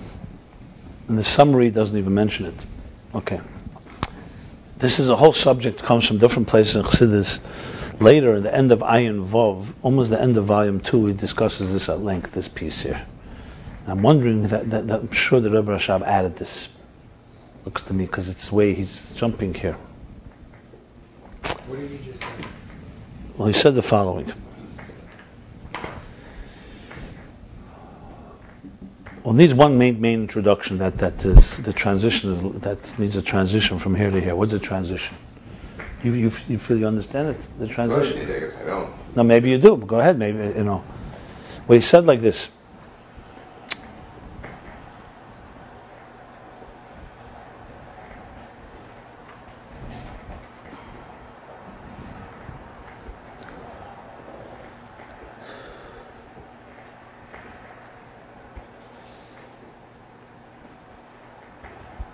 I'm trying to understand why he's saying it. I understand what he's saying. Why he's saying it, I'm not clear right. Why? What he's adding. What he's saying is as follows. What we just established, he's moving it to another level completely. Because he's talking basically faculties and desire. So fine, the faculties are, let's call it yesh, they're mitzias. The ratzon, all it is a desire of the soul. The desire is gone, it's gone. Period. Take away desire, everything stops. It's the instruments that create things, and they're there. Okay. So now he's bringing it to a higher level. How does that understood in the inyan of bitla ilmus? Let's move away now from faculties. Remember he said lamaila he started speaking the Maila. Holy Sabbath comes from Ratzon. So everything comes from God's desire. Now the level of desire itself doesn't need to be reminded that God exists because it has nothing but God. It's constantly in a state of bittul. It's eir mina etzem. It's eir. Like sunlight. Actually, it's not like sunlight, but just to use that example, later is going to make the sunlight. There's no sun, there's no light. That's it. The difference is that sunlight, he said earlier, has a function. Whereas, let's say, in this case, the light of the divine doesn't have a particular function to radiate. And it's also wanted. God wants this light. Whereas the sun, the light doesn't have a choice. It's not the sun desires light. Okay. So here God desires desire, so to speak. But desire has nothing of its own. Fine. But there's a whole creation that God put into place. So he's talking now about this creation, how it relates to the bittul. So if you talk about removing Mamala Kalam, and you're talking about removing the energy that's Pnimi, existence doesn't cease. It's bittul hayesh, not bittul mitzias. Existence doesn't cease to be then. As he said, it'll be concealed. It'll be like the seeds in Golos. If you remove the Ratzon, everything ceases to be, like he said with Rosh Hashanah, that everything would cease to be if there was no Chitzenius that remained. So now he's applying this. So that's when you say Ein Eid, there's nothing else but him. That doesn't have to be said to the level of Ratzon. It has to be said. It's only specifically about the Yesh. It's telling us something about the Yesh. What is it telling us? What he said before. That you are really nothing. The fact that you think you're something is only from your perception as a result of the instruments, of the Giluyim, of Mamala Kalam. But because you come from will, the desire, and the desire is nothing, and nothing remains from the desire, therefore, if the desire wasn't there, you wouldn't exist. And since potentially you're constantly dependent on the desire, it means even while you exist, you're really not really existent. This does not mean it's an illusion, by the way, because God wants it. But it means it doesn't have any real value of its own. So it's like what it says about in the Chassidus brings about Chayis, Mayim Chayim. What's Mayim Chayim? There has to be a river, a brook, or rather a spring, that doesn't dry up in 7 years. Because even if it dries up in 20 years from now, 1,000 years from now, so it's just a matter of time. So even while you're there, you're not really there. Like we say, a child, even when he begins, as soon as he's born, he begins to die. He begins to deteriorate. You don't begin to age when you're 90. You begin to age the second you're born, because material world ages. So he's saying, so basically he's using this, that's why it's a very concentrated point, but it's like a conclusion. So therefore, really, we're dependent on the Ratzon. So I'm going to read it now again. This will help us understand how the Ein Eid is specifically around the Metzias Hayesh. Like he said before, it's the desire that creates Yesh, not the Giluyim. The soul does not create the body. The body has to be created from Seviv Kalam.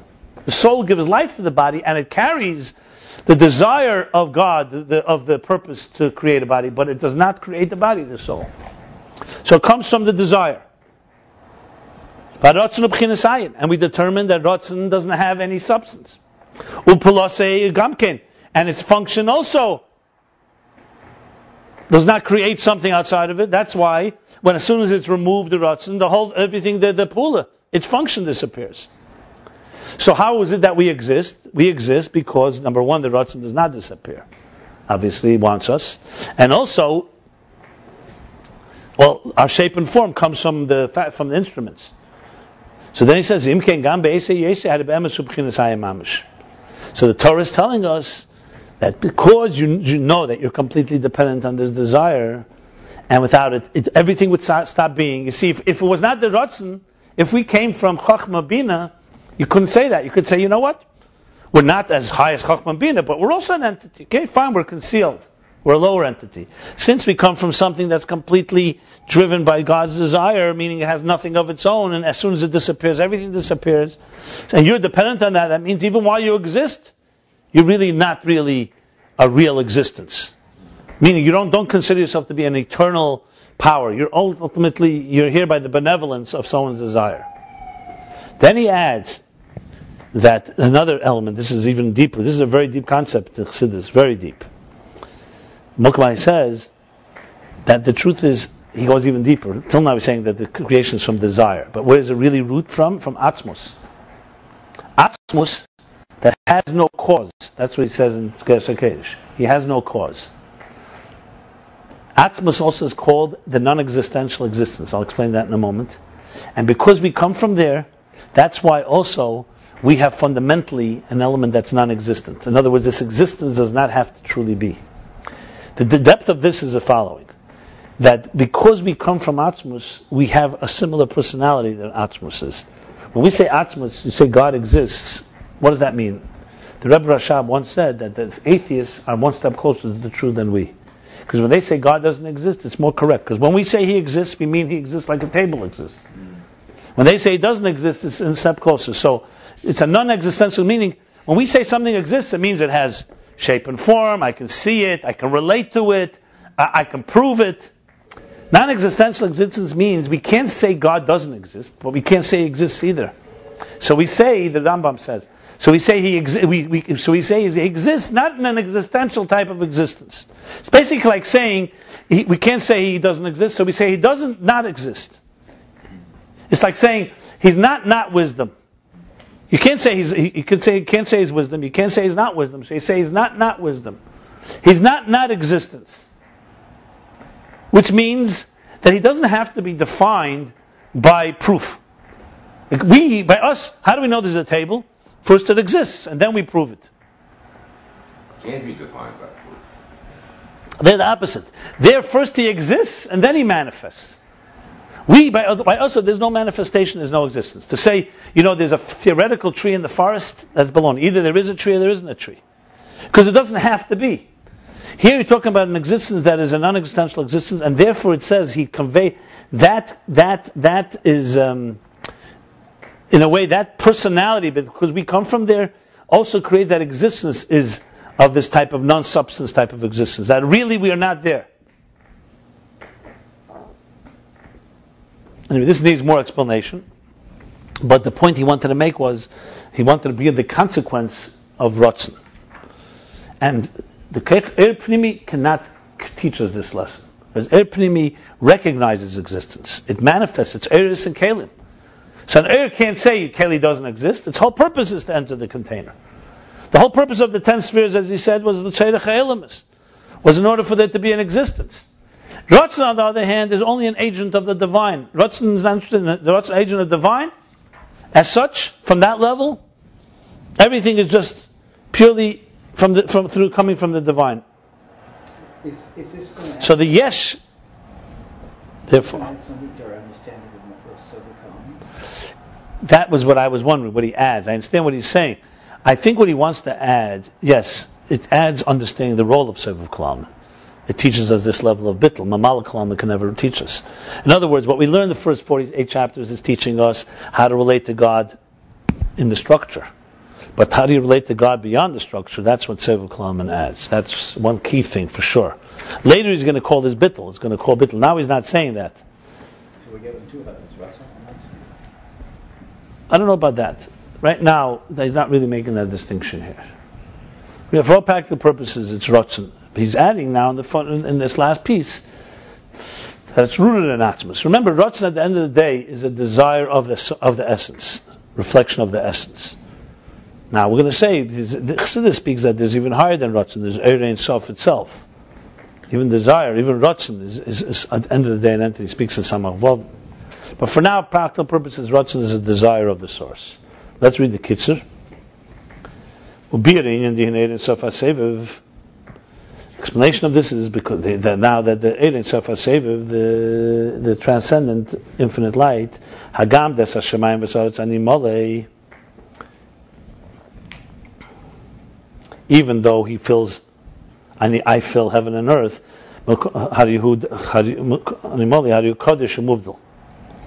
nevertheless he's separate and apart.